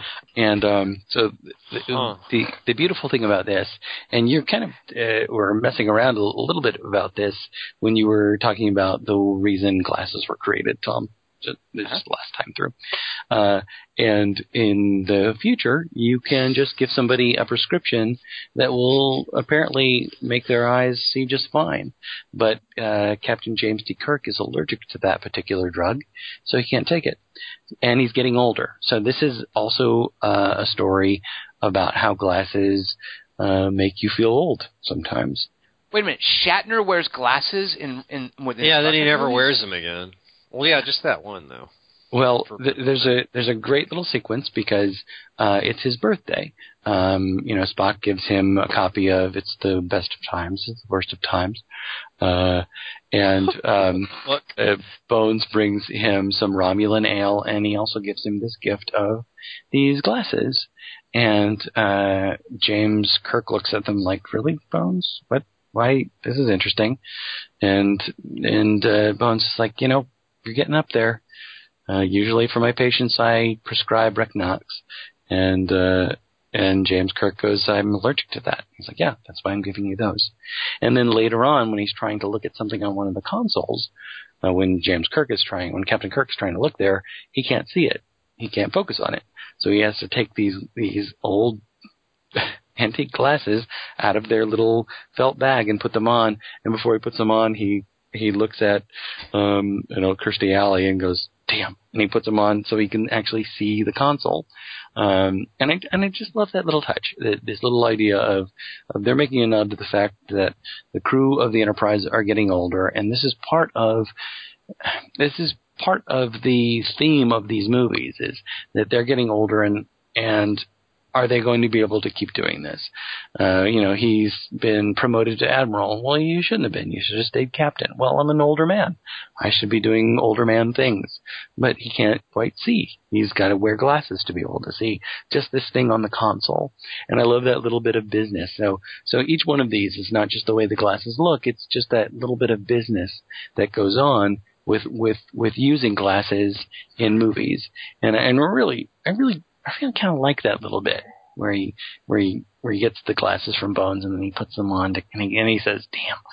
And it's just this thing about aging, because there was I had to try to figure out the password off the back of the manufactured password that's in that super fine print on the back of a router this week, and I could barely ascertain what the numbers were because my eyes aren't as good as they were, many years ago. And so James Kirk having to put those on just to see what's on the console kind of struck home with me. Okay, honest question. Does anyone in any of the Star Wars movies wear glasses? R2-D2. Yeah. I almost actually picked one. Lobot. Who wears glasses in Star Trek? No. In Star Wars, I mean. Really? Wait, who's saying that? What really? I don't know if you really would consider them macro binoculars. To this count? Okay, yeah, like Maz Kanata's glasses. Who the heck is? Force Awakens. Yeah, right. That's not a real Star Wars movie. Kelly Wand, real ones. Kelly Wand, go to your room and you think about what you've done. Not the fan fiction one. I actually almost picked that because I just watched that with my son this week. And when she's doing those glasses and she's dialing them in, I was like, can I pick those glasses? They're not because they are. They're eyeglasses, right? She's using them. Yeah. Oh, I'm going to pick that for my number 2. Kelly Wand, what's your second favorite pair of glasses in a movie? Well, mine's from a movie, not Star Wars Episode 7. That is, I'm going to do a quote, but the quote's a trick. I could have been a contender. Some old black and white thing with Brando I've never seen. So this is from the motion picture Godfather 3. Yeah, that's not from Godfather. Well, it's still Al Pacino. All right, I thought you were going to pick Mo Green. I could have been a contender. Godfather 3, eyeglasses are used as a murder weapon. I don't know if you remember. What? Yeah. It's like the moment you realize it's the ultimate Godfather shark jump, you're like, ah. Wait, how do you kill someone with a pair? I've seen someone get killed with a carrot, but how do you kill someone with a pair of glasses? He takes them off his head. He goes, I gotta whisper something in your ear. And then he goes to whisper in his ear, and then he takes the glasses off the guy's head and he stabs him through the eye with the rim of the glasses. No, seriously? Yeah. Oh my It's God! really Thanks, dumb. Sofia Coppola. Yeah. Oh wait, she didn't direct it. Who directed Godfather? That would 3? be She didn't direct. You thought she directed Godfather 3? Well, I've heard that she ruined it, but from being in it, and I was briefly thinking it's because she. I like it. your idea that she directed it, and that's her. Hey, Dad, I got a cool idea. Let's take the glasses. It's probably what she was like on set. All right, honey, that's not a bad one. All right. You know why I thought you would choose the first Godfather? Green? Yeah. They're pretty cool glasses, you know. And he gets shot in the eye through them. That I remember is a special effect, like with blood through broken glasses, right? Like, isn't that? He gets shot in the eye through his glasses while he's on the massage table. Oh shoot! I'm now thinking of glasses from. Yeah, but then if you, cool Godfather deaths, then it's just Then you think about all of them, and they all have eyeglasses in them. Like the windshield's kind of like eyeglasses when the guy kicks it out. It's a car's way of looking, except for its headlights. Yeah, it's kind of eyeglasses. Is the thing. It's the same. That's in the same montage almost. So you're like, oh, another glass getting shot through, except it's a foot. I'm amazed that you remember things from Godfather 3, Kelly Wand. Yeah, I do. I remember it all. So since Kelly Wand remembers it all, I'm not going to bother seeing it. Kelly Wand's got it covered. Andy Garcia's kind of funny in it. And Bridget Fonda has a good bit. Then there's also... Oh, never mind. All right. I'm going to give you guys a quote from my second favorite pair of glasses in a movie. These are not just any glasses. These are video glasses, bitch. That's from China Syndrome? Jack Lemmon, at the end, he's doing his speech. Michael Douglas to Jane Fonda, and he's holding up his camera because they work for a news station. And that's what he tells. Is that from one of the Remington Steele James Bonds? It is a kind of a Bondian conceit. You're the man now, dog. Huh. So I kept trying to play are... with Mission Impossible things, but I couldn't come up with anything that wasn't regular sunglasses. Well, these are kind of like that in that they're a spying device. They're glasses with a camera installed in them, but the point of them is to tell a story about, I guess, what you might describe as rape culture in the context of a revenge horror movie where these guys are taking along their meek little friend, and they put some video glasses on him, and they're going to go out and pick up chicks and get them drunk at a bar, and then take them back to this hotel room and have sex with them, and have the guy film it. And we watch in this found footage conceit, it also allows the story to be told through found footage, as they go to this bar, and they pick up some chicks, and they're these two obnoxious, just douchebag frat guy types, and their friend, who you see looking in the mirror at one point, he seems like a sort of a nice guy who's just being dragged along for this. And they pick up this really weird girl who turns out to be a demonic succubus who kills two of them and then flies off with the one guy at the end. And there's this great GoPro moment where the glasses fall to the ground while he gets carried off by this winged succubus. And it's the sequence from VHS called Amateur Night, directed by David Bruckner, who did 1/3 of a movie that Dingus loves called The Signal. And he recently did a great sequence in a horror anthology called Southbound that Kelly Wand should see, called The Accident, which is almost this absurdist play, kind of, about how one guy reacts to seeing an accident. I like you. I like you. Kelly Wand, I like you. You guys may not know this. I mentioned this to Dingus. So David Bruckner wrote and he directed the sequence Amateur Night. Hannah Fireman is the chick who is this great, like, she's a beautiful woman, but there's something slightly weird about her face, and they play up on that idea with her in this movie, in this segment. Bruckner wrote a full-length feature script based on Amateur Night called The Siren, which he was going to direct, but other things came up, including a possible stint directing a Friday the 13th reboot, which eventually died. So he handed over the directorial duties for this movie called Siren, which is based on Amateur Night, to someone else, and it's been made. It was at a film festival recently. I don't know if it'll ever come out, but Hannah Fierman is the lead in it, and it's a full-length version of Amateur Night. So you and saw it? No, it's not out yet. It's not available. Curious about curious what's I like Hannah Fierman enough. Like I love what that girl did. Like her performance in that. Did she like that he was wearing the glasses? She didn't know anything about it. Maybe that was part of it. She we just don't know. We don't know what was going on in her mind. Yeah. So that's my second favorite pair of glasses because of the story that they end up telling in Amateur Night. Dingus, give us a quote from your favorite pair of glasses in a movie. Look, if you don't stop, I'm going to lose it. I mean it. Right, but give us a quote from your favorite of a movie. Right, this is again just based on the business around having to wear glasses and how that makes you feel when you have to wear glasses. And this is from a little movie called Rushmore. And this is a moment where Max is totally ham-handedly and just awkwardly making a pass at this teacher, this elementary school teacher at the school where he goes called Rushmore. He's trying to make a pass at her.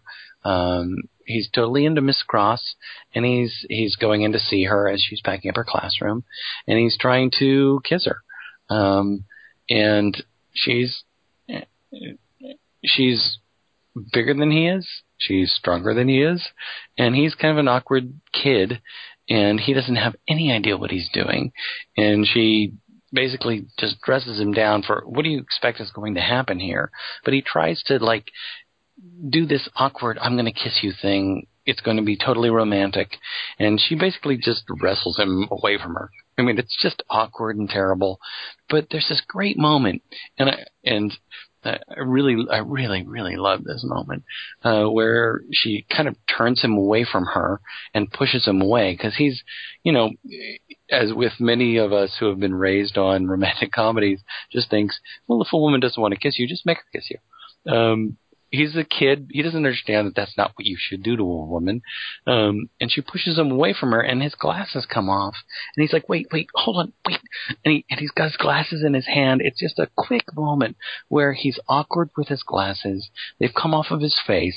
He has to try to put them back on his face as he turns back around. He trips over the boxes that she's using to pack up her classroom. He falls down on it. He scrambles to his feet once he has his glasses back on his face. And it's just this business of how awkward sometimes you feel when you're wearing glasses and they come off your face and you're trying to be cool and you're trying to have this moment, but now you have to put your glasses back on, and it's just so wonderful and awkward and weird. And I just love that moment. It's one of my favorite things ever. Putting glasses on is never cool. What's cool is whipping them off of your face before you deliver a line. But if a woman knocks them off your face while you're trying to kiss her, not so cool. Sounds like you're speaking from experience. It was context. Kelly Wand, what is your favorite pair of glasses in a movie? Maybe give us a line from it. Okay, here's a line from it. Mm-hmm. He'd kill us if he got the chance. Oh, who wears glasses in the conversation? Fucking Hackman, man. Fucking Harry Caul, brah. I don't think so. He's got contacts. He had LASIK done. See, the whole movie's about, you always see him behind screens and filters, so the fact that he's always wearing these filters. But he's listening to stuff. Who cares? Maybe no, if his John eyes Travolta are weird in that out. movie. What? Right. His glasses are really iconic. Yeah. In, what's it called? Edit? The Conversation is a movie about hearing, not seeing, Kelly Wand. No, yeah, but he sees the world through his ears. So his glasses, his face is really weird in that movie. It's not like any of his other performances. And you're just in Enemy of the State, the Will Smith movie, and Gene Hackman's in it, when they show like a picture of him from the Most Wanted list, it's like the picture of Harry Caul in his glasses. So 2 of your 3 best glasses movies are Coppola movies. You could have gone for a trifecta. I'm very disappointed. Yeah. Well, Richard Donner. He's the Coppola. He's the rich man's Coppola. So, I was going to say he's the Coppola of Lethal Weapon movies. I think that's my favorite movie. Lethal Weapon? No, Godfather 3. Wow. Maybe I should see it. So All right, I'm going to give you guys a line from my favorite pair of glasses movies. I can pretty much guarantee neither of you has heard of this movie, And 98.9% of the people listening to this podcast have never heard of it, and the people who have heard of it instead think it's something else. This is a movie that opens with a little dateline. It says 1595. And right now, probably most of the people listening to this podcast will be like, oh, God, and they would turn the movie off. Furthermore, there's a text bit that says, in 1595, after a war between Russia and Finland slash Sweden, they had to come to an agreement about a patch of territory between their two countries. So they sent out an expedition to map the border and chart where the line between Russia and Swedish slash Finnish territory exists. The actual text is a little more laconic than I'm saying it. This is a story of that expedition, which set out and never returned. And the movie is called Sauna, which you might think is a teen sex comedy about a sauna. There is actually a horror movie, I don't remember what it's called, about teenagers that get caught in a sauna. They go into a sauna and a stick falls against the door and wedges it shut. So they can't get out, and they bake to death in the sauna because the stick wedged the door shut. I forget what it's called, though. That's not what this movie is about. This movie is set in 1595, and it's about a mapping expedition going through no man's land in 1595. This is a Finnish movie, and it's a horror movie, and I love this thing, and nobody's seen it, nobody's heard of it, nobody thinks of Finland as a country from which many movies come, but this is a great Finnish film, and in this expedition, there are representatives from Russia, and there are representatives from Sweden slash Finland. And the two guys from Finland, they're brothers. One of them is a scholar from Stockholm, and the other one was a warrior who fought the war against the Russians. And now here they are with their former enemies, and they're charting this wilderness. And the movie is about this patch of swamp that doesn't show up on any map. And in the middle of the swamp, they find a mysterious village. And outside the village, there is a sauna, which to us we think of something in Redwood and a spa or whatever. In Finnish culture, that is, where you go to cleanse your sins. You sit in the steam, you pour water over yourself. It's a historical thing, and this sauna is kind of like a bunker where they do that. And they find this mysterious sauna outside of the village. And the movie reminds me of a Laird Barron story called The Men from Porlock. Porlock, thank you. It reminds me of this fantastic Laird Barron story about these really tough, rough-hewn Americans that get swallowed up by the supernatural element of the wilderness. And Sauna is that about these Finnish and Russian soldiers in 1595. And the main guy, the warrior, who's this amazing Max von Sydow lookalike. Like, he looks like a young Max von Sydow. He's got these amazing lines in his face and this harsh jaw, and his character wears these super thin little glasses. And I'm thinking, wait a minute, 1595? They really had glasses back then? And this guy would be wearing them? And it's a plot point in the movie that this guy's brother, who's a scholar from Stockholm, for this expedition, has brought his brother, who's been a soldier in the war and who's losing his eyesight, has brought his brother this pair of glasses, this marvelous new invention. And people in the village comment on them. They're like, what's that on your face? The Russians who they're traveling with comment on them. They say, what, those glasses almost make you look like a civilized person, but in reality, they just show that you're an invalid who has lived far too long. They use it as like an insult against him. And the movie is about how this guy is really a brutal warrior who has lost sight of the world and how to deal with it and how to live in it, and how this really scary, weird goings-on in this village, how he and his brother respond to it. So it's actually what made me think of it, because I love the look of those thin little glasses on this guy's face. I love how they're used in the movie. They're featured in several different scenes. They're ultimately relevant to what happens to the characters. But the glasses in Sauna are my favorite pair of glasses in a movie. Kaliwan, you've never heard of this movie, have you? It's pretty obscure. It sounds awesome. Yeah, you should totally see They Sauna. both do. The other one sounds good, too. What other one? The one where they bake to death. Oh, right. Yeah, they're like annoying teenagers. Do you want me to spoil it for you? Yeah. One of them, the only one who lives is a girl, and I think she takes one of those rocks that's super hot, and she uses it to punch out a little window, and actually, I think someone just lets him out. I forget what happens. It's dumb. Is it Grady? Who's Grady? It's a Lost thing, right? No. God. From fucking Shining. Jesus. Oh, that's a freezer, not a sauna. Very good, though. Paul Weimer says, I have an eye to a topic like this, having worn glasses since my first memories. Number 3. Okay, Dingus, here you go. In Star Trek IV, The Voyage Home, Admiral Kirk's antique glasses become a sort of ready cash for the Enterprise crew who've gone back to Frisco in 86. It's even a time loop, because they're sold to the same store McCoy bought them from in the future and 2 movies ago. I forgot that. Wow. Time travel in a Star Trek movie? I know, it's hard to believe. It's like a hot tub time machine. I'm the only one on this podcast who's seen both of those movies, I'll bet. Speaking of saunas, you saw the second one? Why? It's so painful. Kelly Wand, I don't judge movies based on their quality. I believe all movies are equal. He judges them on whether or not they can be in the background or not. No, Cusack? That seems like a really weird... I was going to say, Hot Tub Time Machine 2 is so bad that even John Cusack wouldn't be in it. Yeah. He's pretty low bar. He seems essential to me. I don't know. Well, he must have read the script and thought, I want no part of this. Number 2 for Paul Weimer. At the start of The Faculty, Mrs. Burke, played by Famke Janssen, wears glasses, and she seems shy and hesitant. A stereotypically nerdy teacher. But when the aliens take over, her personality changes radically, and the removal of her glasses is the cue and clue. Number 1. Ew, gross. You don't see this on many 3x3 lists. Number 1. In Hitchhiker's Guide to the Galaxy, Huma Kavula means no worries. has large glasses that seem to magnify his eyes out of all proportion to reality.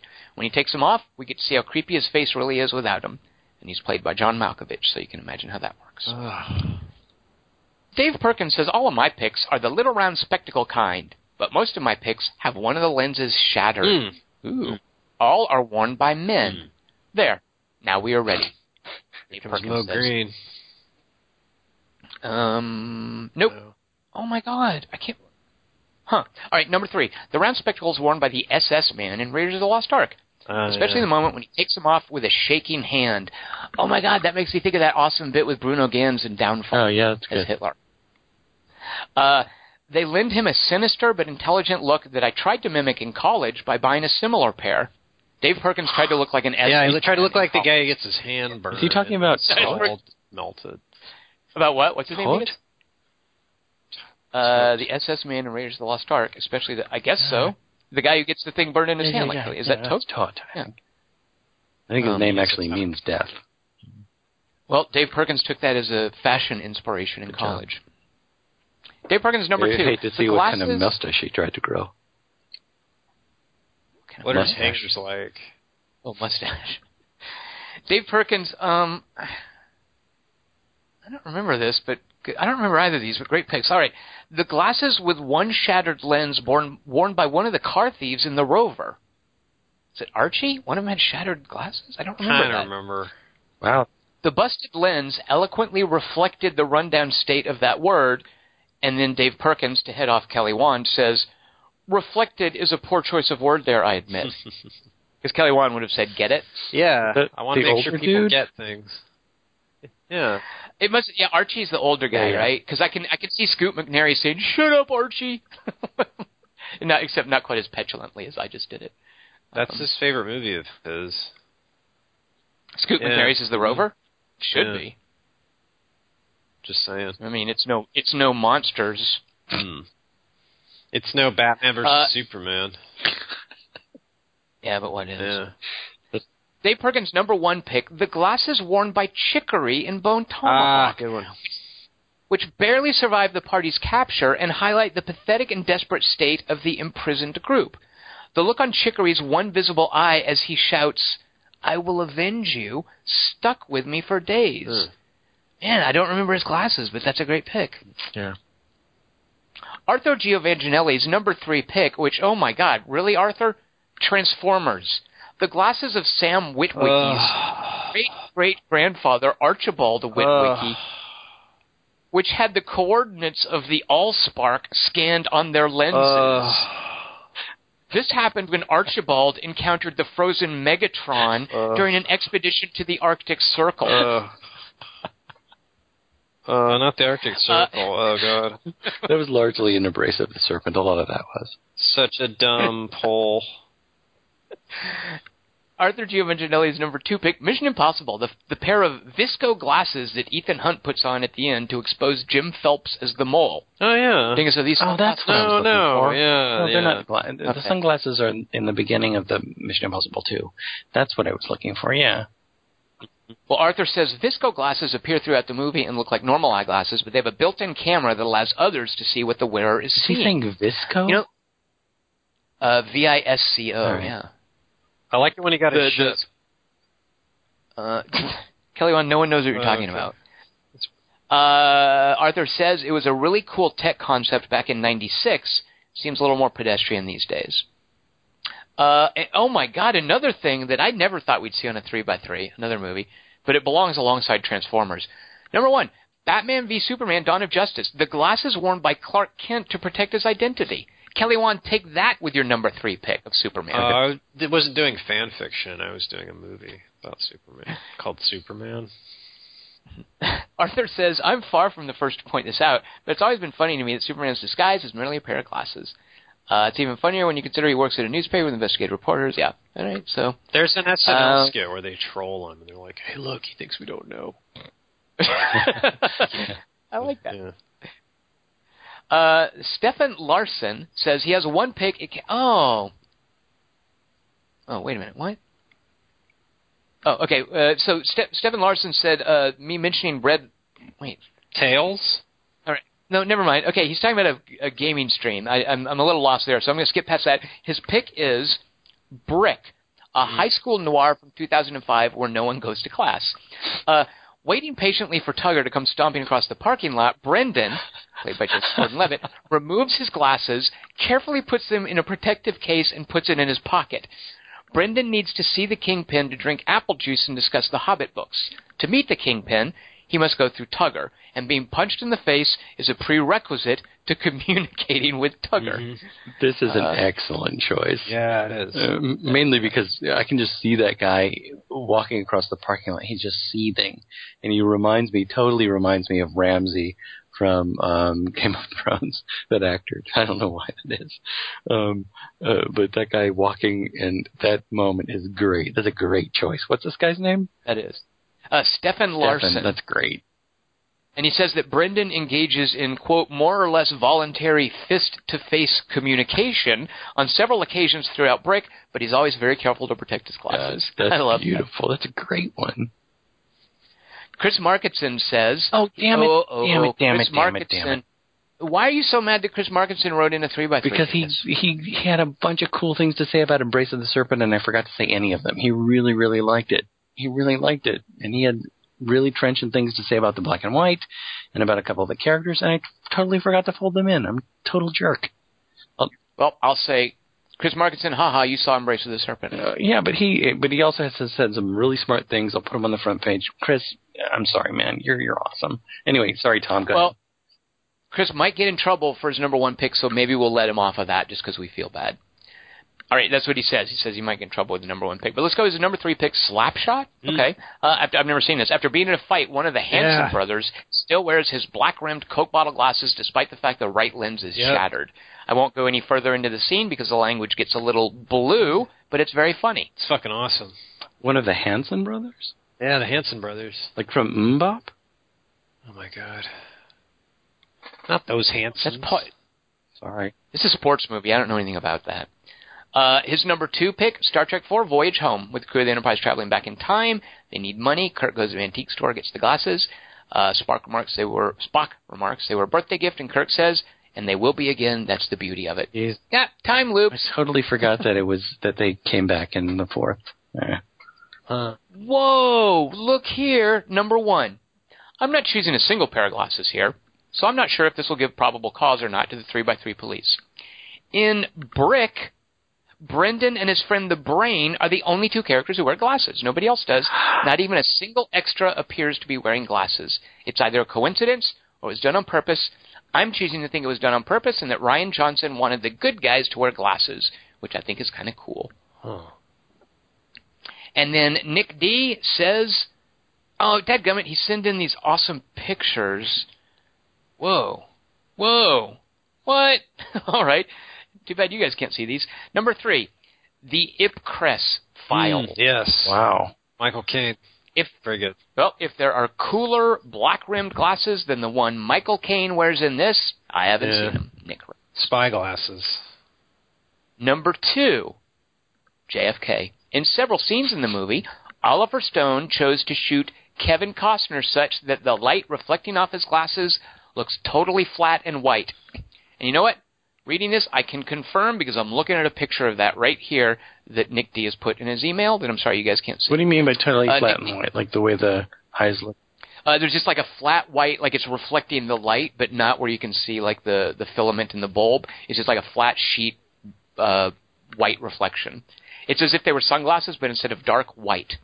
I'm going to find the truth. But does it give you like a storm feel or the end of... Well, they're those old 60s glasses. They're the old like glasses with the rim on the top, and they're just whited out. Yeah, you know what they look like? Actually, looking at this picture, if I didn't know any better from reading what Nick D wrote, I think they were like silvered aviator glasses in one of those 60s frames. Nick D says, I don't know what others make of this, but for me it always gave him a kind of owlish alien look, which emphasized the kind of conspiratorial feeling the movie was going for. And then finally, is this Clint Howard? Oh my God, it is. So I know Clint Howard from so many crappy horror movies. Clint Howard, I think if you give Clint Howard a sandwich, he'll just show up and do your crappy horror movie. He's the Smog Strangler. I did not, well, not only that, I didn't realize, Clint Howard is in Apollo 13, oh, his brother, Apollo 13. The first movie that came to mind for me, Nick writes, there are a lot of great nerds in this movie, but the glasses that I always remember are worn by Clint Howard. There's a great shot of him, which, by the way, a parenthetical remark from me, I am looking at right now, and it is a great shot. Nick D says there's a great shot of him with the reflection of his data screens in the glasses as he lifts his hand to rub his eyes, because he knows he needs to tell Ed Harris that the Odyssey is not going to land on the moon. Nick, these are great pictures. This is a podcast, though, Nick. Send these into a TV show. Tom, you've done an admirable job of painting those pictures, though. I appreciate that. You've done a good job. This shot, though, of Michael Caine right here totally makes... This might be weird to say. It makes me want to have sex with Michael Caine. You know, it's making me think, speaking of wanting to have sex with men, it's making me think of Colin Firth in that movie that Tom Ford directed. What was that called? Man. Shoot. A his Single Man. Glasses in that are awesome, yeah.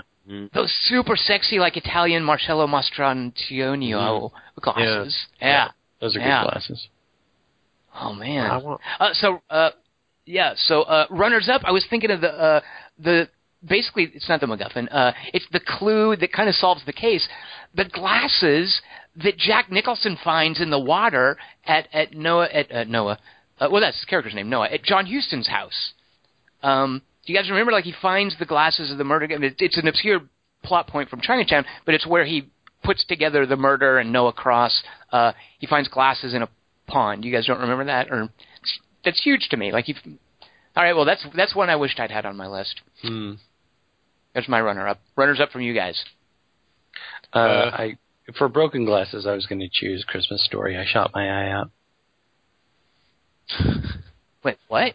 He shoots his eye out? Yeah, the movie, he wants to have the Red Ryder BB gun, and everybody's saying, you'll shoot your eye out. And then he finally gets it for Christmas. He goes out to do a little target practice. He goes out against Black Bart. He shoots, and it ricochets back and hits him in the head, hits him in the glasses. He drops the glasses, and then he steps on them. And his whole thing is, oh, my God, the worst thing that could happen is breaking my glasses. So he has to come up with something on the spot, which is he tells his mom that an icicle fell on his face, and that's why his glasses broke. But it's so whiny and cryy that I really couldn't stand it. My favorite runner-up, though, comes from my son, because I was thinking of the glasses that Quicksilver is always putting on, but those are goggles. They're not tinted necessarily, but he's using them as eye protection. So they're really not glasses; they're more eye protection.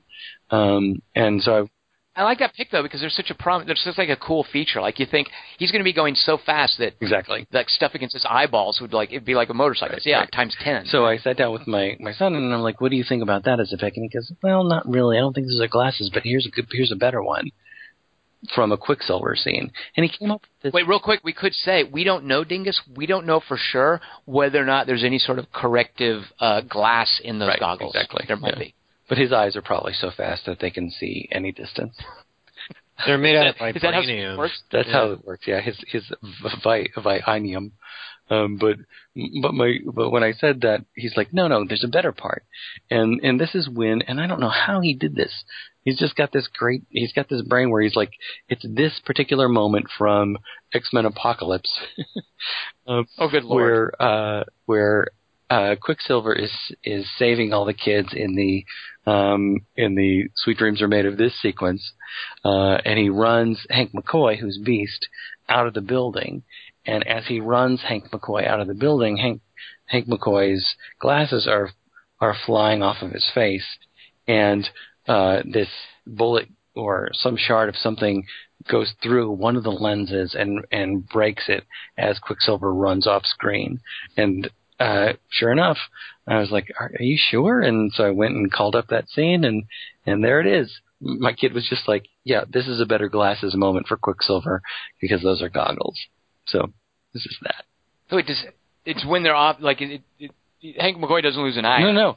Hank McCoy's been rescued, but his glasses have flown off because an explosion has happened, and his glasses are flying through the air, and it's just a bit of visual trickery, or just a beautiful visual where the glasses are in that sort of slow-mo Quicksilver time. Something flies through one of the lenses and breaks it. It's just a great little beautiful moment that for some reason my kid's just like, yeah, choose this moment instead. Kelly Wand, true story. Dingus has seen X-Men Apocalypse the same number of times he has seen Star Wars Force Awakens. Oh, no. It's true. I know. Yeah, that's how he feels. That's a true thing. Dang it. He hasn't seen it? Go ahead. Deny it, Dingus. Deny it. Go ahead. Mm-hmm. My other runner-up is from Love and Death. Oh, my God. Dingus, I'm sorry, we're out of time. Woody Allen is sitting there talking with Diane Keaton, and they're talking about the nature of God, and Woody Allen's like, do you really think that if God existed, I was created in his image? Do you think God wears glasses? And she goes, not with those frames. Okay, that works. I'm okay with that one. Kelly Wand, you're still thinking about that one. Frames. Not with those frames. Why? It's Woody Allen. I love that so much. Also, I love the glasses Maybe in you're Russian. And do you guys remember? Have you guys seen Papillon? Yeah. Oh, yeah, of course. Very good, Dingus. Yeah, those are great little tiny... Yeah, my dad was a huge fan of that movie, and he made me watch it when I was young, and I didn't quite get it. But I just remember how difficult that whole glasses thing was for the Dustin Hoffman character. Mm-hmm. So that would be my major runner-up, the Papillon glasses, but I couldn't watch that again this week. So I cannot bring myself to watch prison. Prison movies are just so oppressive. Yeah, I know. I keep thinking that maybe you should watch Prophet, but I don't think... I know, that's exactly that. Thank you, Dingus. That's been such a sticking point for me. But you like... It's the guy that did what? Why do I need to watch it? I don't know. I think it's well done. I don't remember. I just remember the guy... the lead guy is one of the not Aborigines, but one of the guys in The Eagle, and I really like that actor. I can't remember his name. Right, but no, the director of A Prophet is the reason I want to see it, and I forgot. And I can't remember off the top of my head. Just when. Is it Rustin Bone? Oh yeah, you're right. It is Rustin Bone. But there's something else besides Rustin Bone. I'm going to type in. I'm not Googling this. I'm just accessing the files of my memory. They're actually imprinted on your glasses. Kelly Wand, do you have any runners-up while I struggle mightily to recall what the director of A Prophet did? Duchess and the Dirtwater Fox. This is George Segal, Goldie Hawn, and some bandits tie them out to get killed by the sun, and then Goldie Hawn makes him use his glasses to heat the ropes that are binding them, and then they get free, and then there's a gunfight. So that's kind of good. Huh. Yeah. Also, Harrison All right. Ford's got eyeglasses in Mosquito Coast. Okay, yeah, we'll accept that one. So I haven't heard about All right. that movie in a while. Yeah. Dingus, what is next week's 3x3? What do you have for us? How can the listeners participate? When you make that noise, Kelly, is that Benedict Cumberbatch? Yeah, I think everyone's thinking that. He'd be flattered. All right, this is inspired by a couple of things. One, as Tom suggested earlier, I have seen Force Awakens as many times as I've seen X-Men Apocalypse, because for Father's Day, my son gave me Force Awakens, and we watched it this week. And so, as they're going through that awesome battle, where I don't remember what the name of the planet is. But where the TIE fighters... Jakar? You seriously can't remember the name of Jakar? No, it's not Jakku. Oh, it's not Jakar either. Seriously can't remember the name of the wrong planet's name. Shut up! I was close. I got most of the letters correct in there. Aladdin. God. Never mind. Idiots. I'll just edit that part out. But anyway, my son goes, man, this battlefield is such a good battlefield. It's a really cool looking battlefield. And so he turned to me and he goes, you should use that as one of your 3x3s, best battlefield. And then we had just watched Game of Thrones the other night. So this is just your favorite battlefields. Wait, you let Kieran watch Game of Thrones, but not... Yeah. Why not? What? What's just the part where Daenerys walks out as flames naked? Mm-hmm. Huh. That is interesting to me. Huh.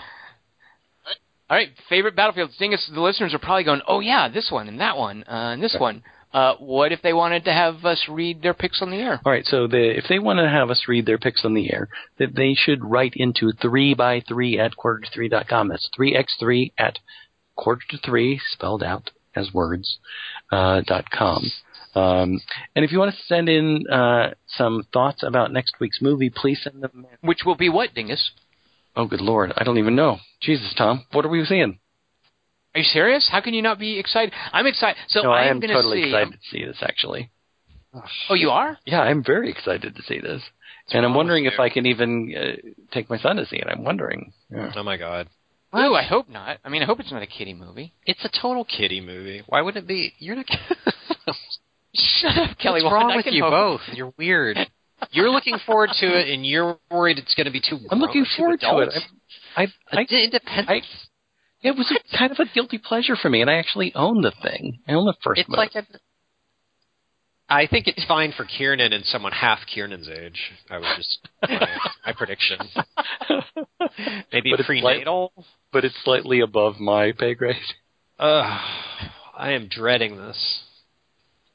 Well, Kelly, I'm going to probably be doing a 3 for next when I see Independence Day Resurgence, whatever.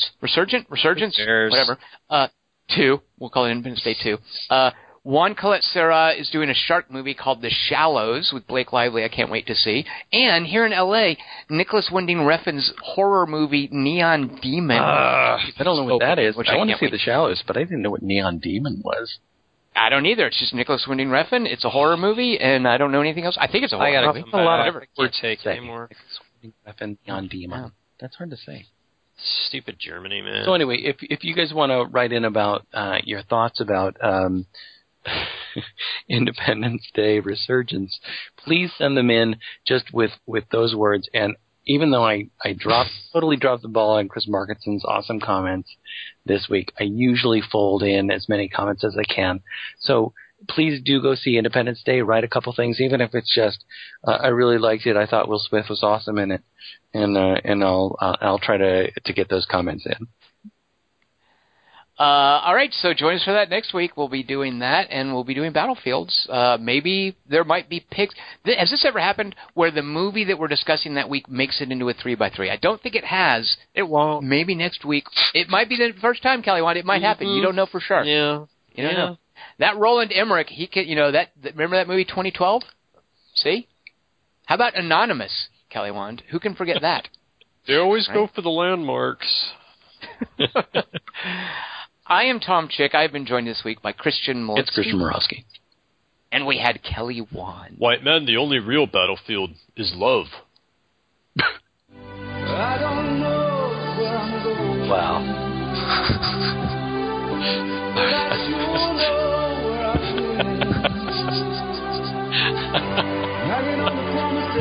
Getting main characters. Yeah. Come on, what's the name of the band, you guys? White Seriously. Snake. Thank you. Get it? There's no band named Jaguars. What was I going to do? But no, at the end he's on his own. That's what I thought you were doing. Could have chosen Def. Plus, At the end of the movie. I have to say, Embrace of the Serpent reminded me a lot of a movie called The Perils of Gwendolyn, starring Tawny Kitaen. Oh, yeah. That's a good one. Wow, It's a great one. It's a great movie. That's And so's the movie.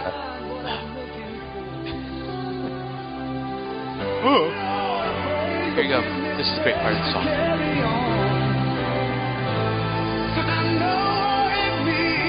It's building. It's going to break. So here it comes. Here we go.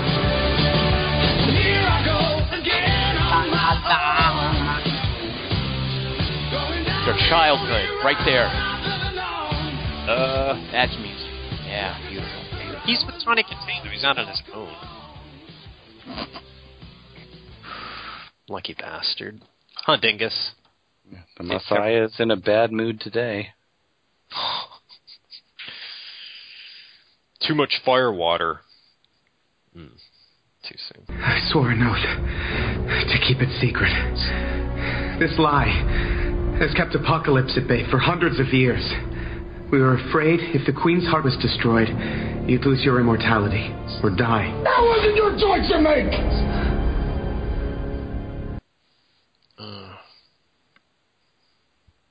That's the most reasonable thing I've ever heard a white say.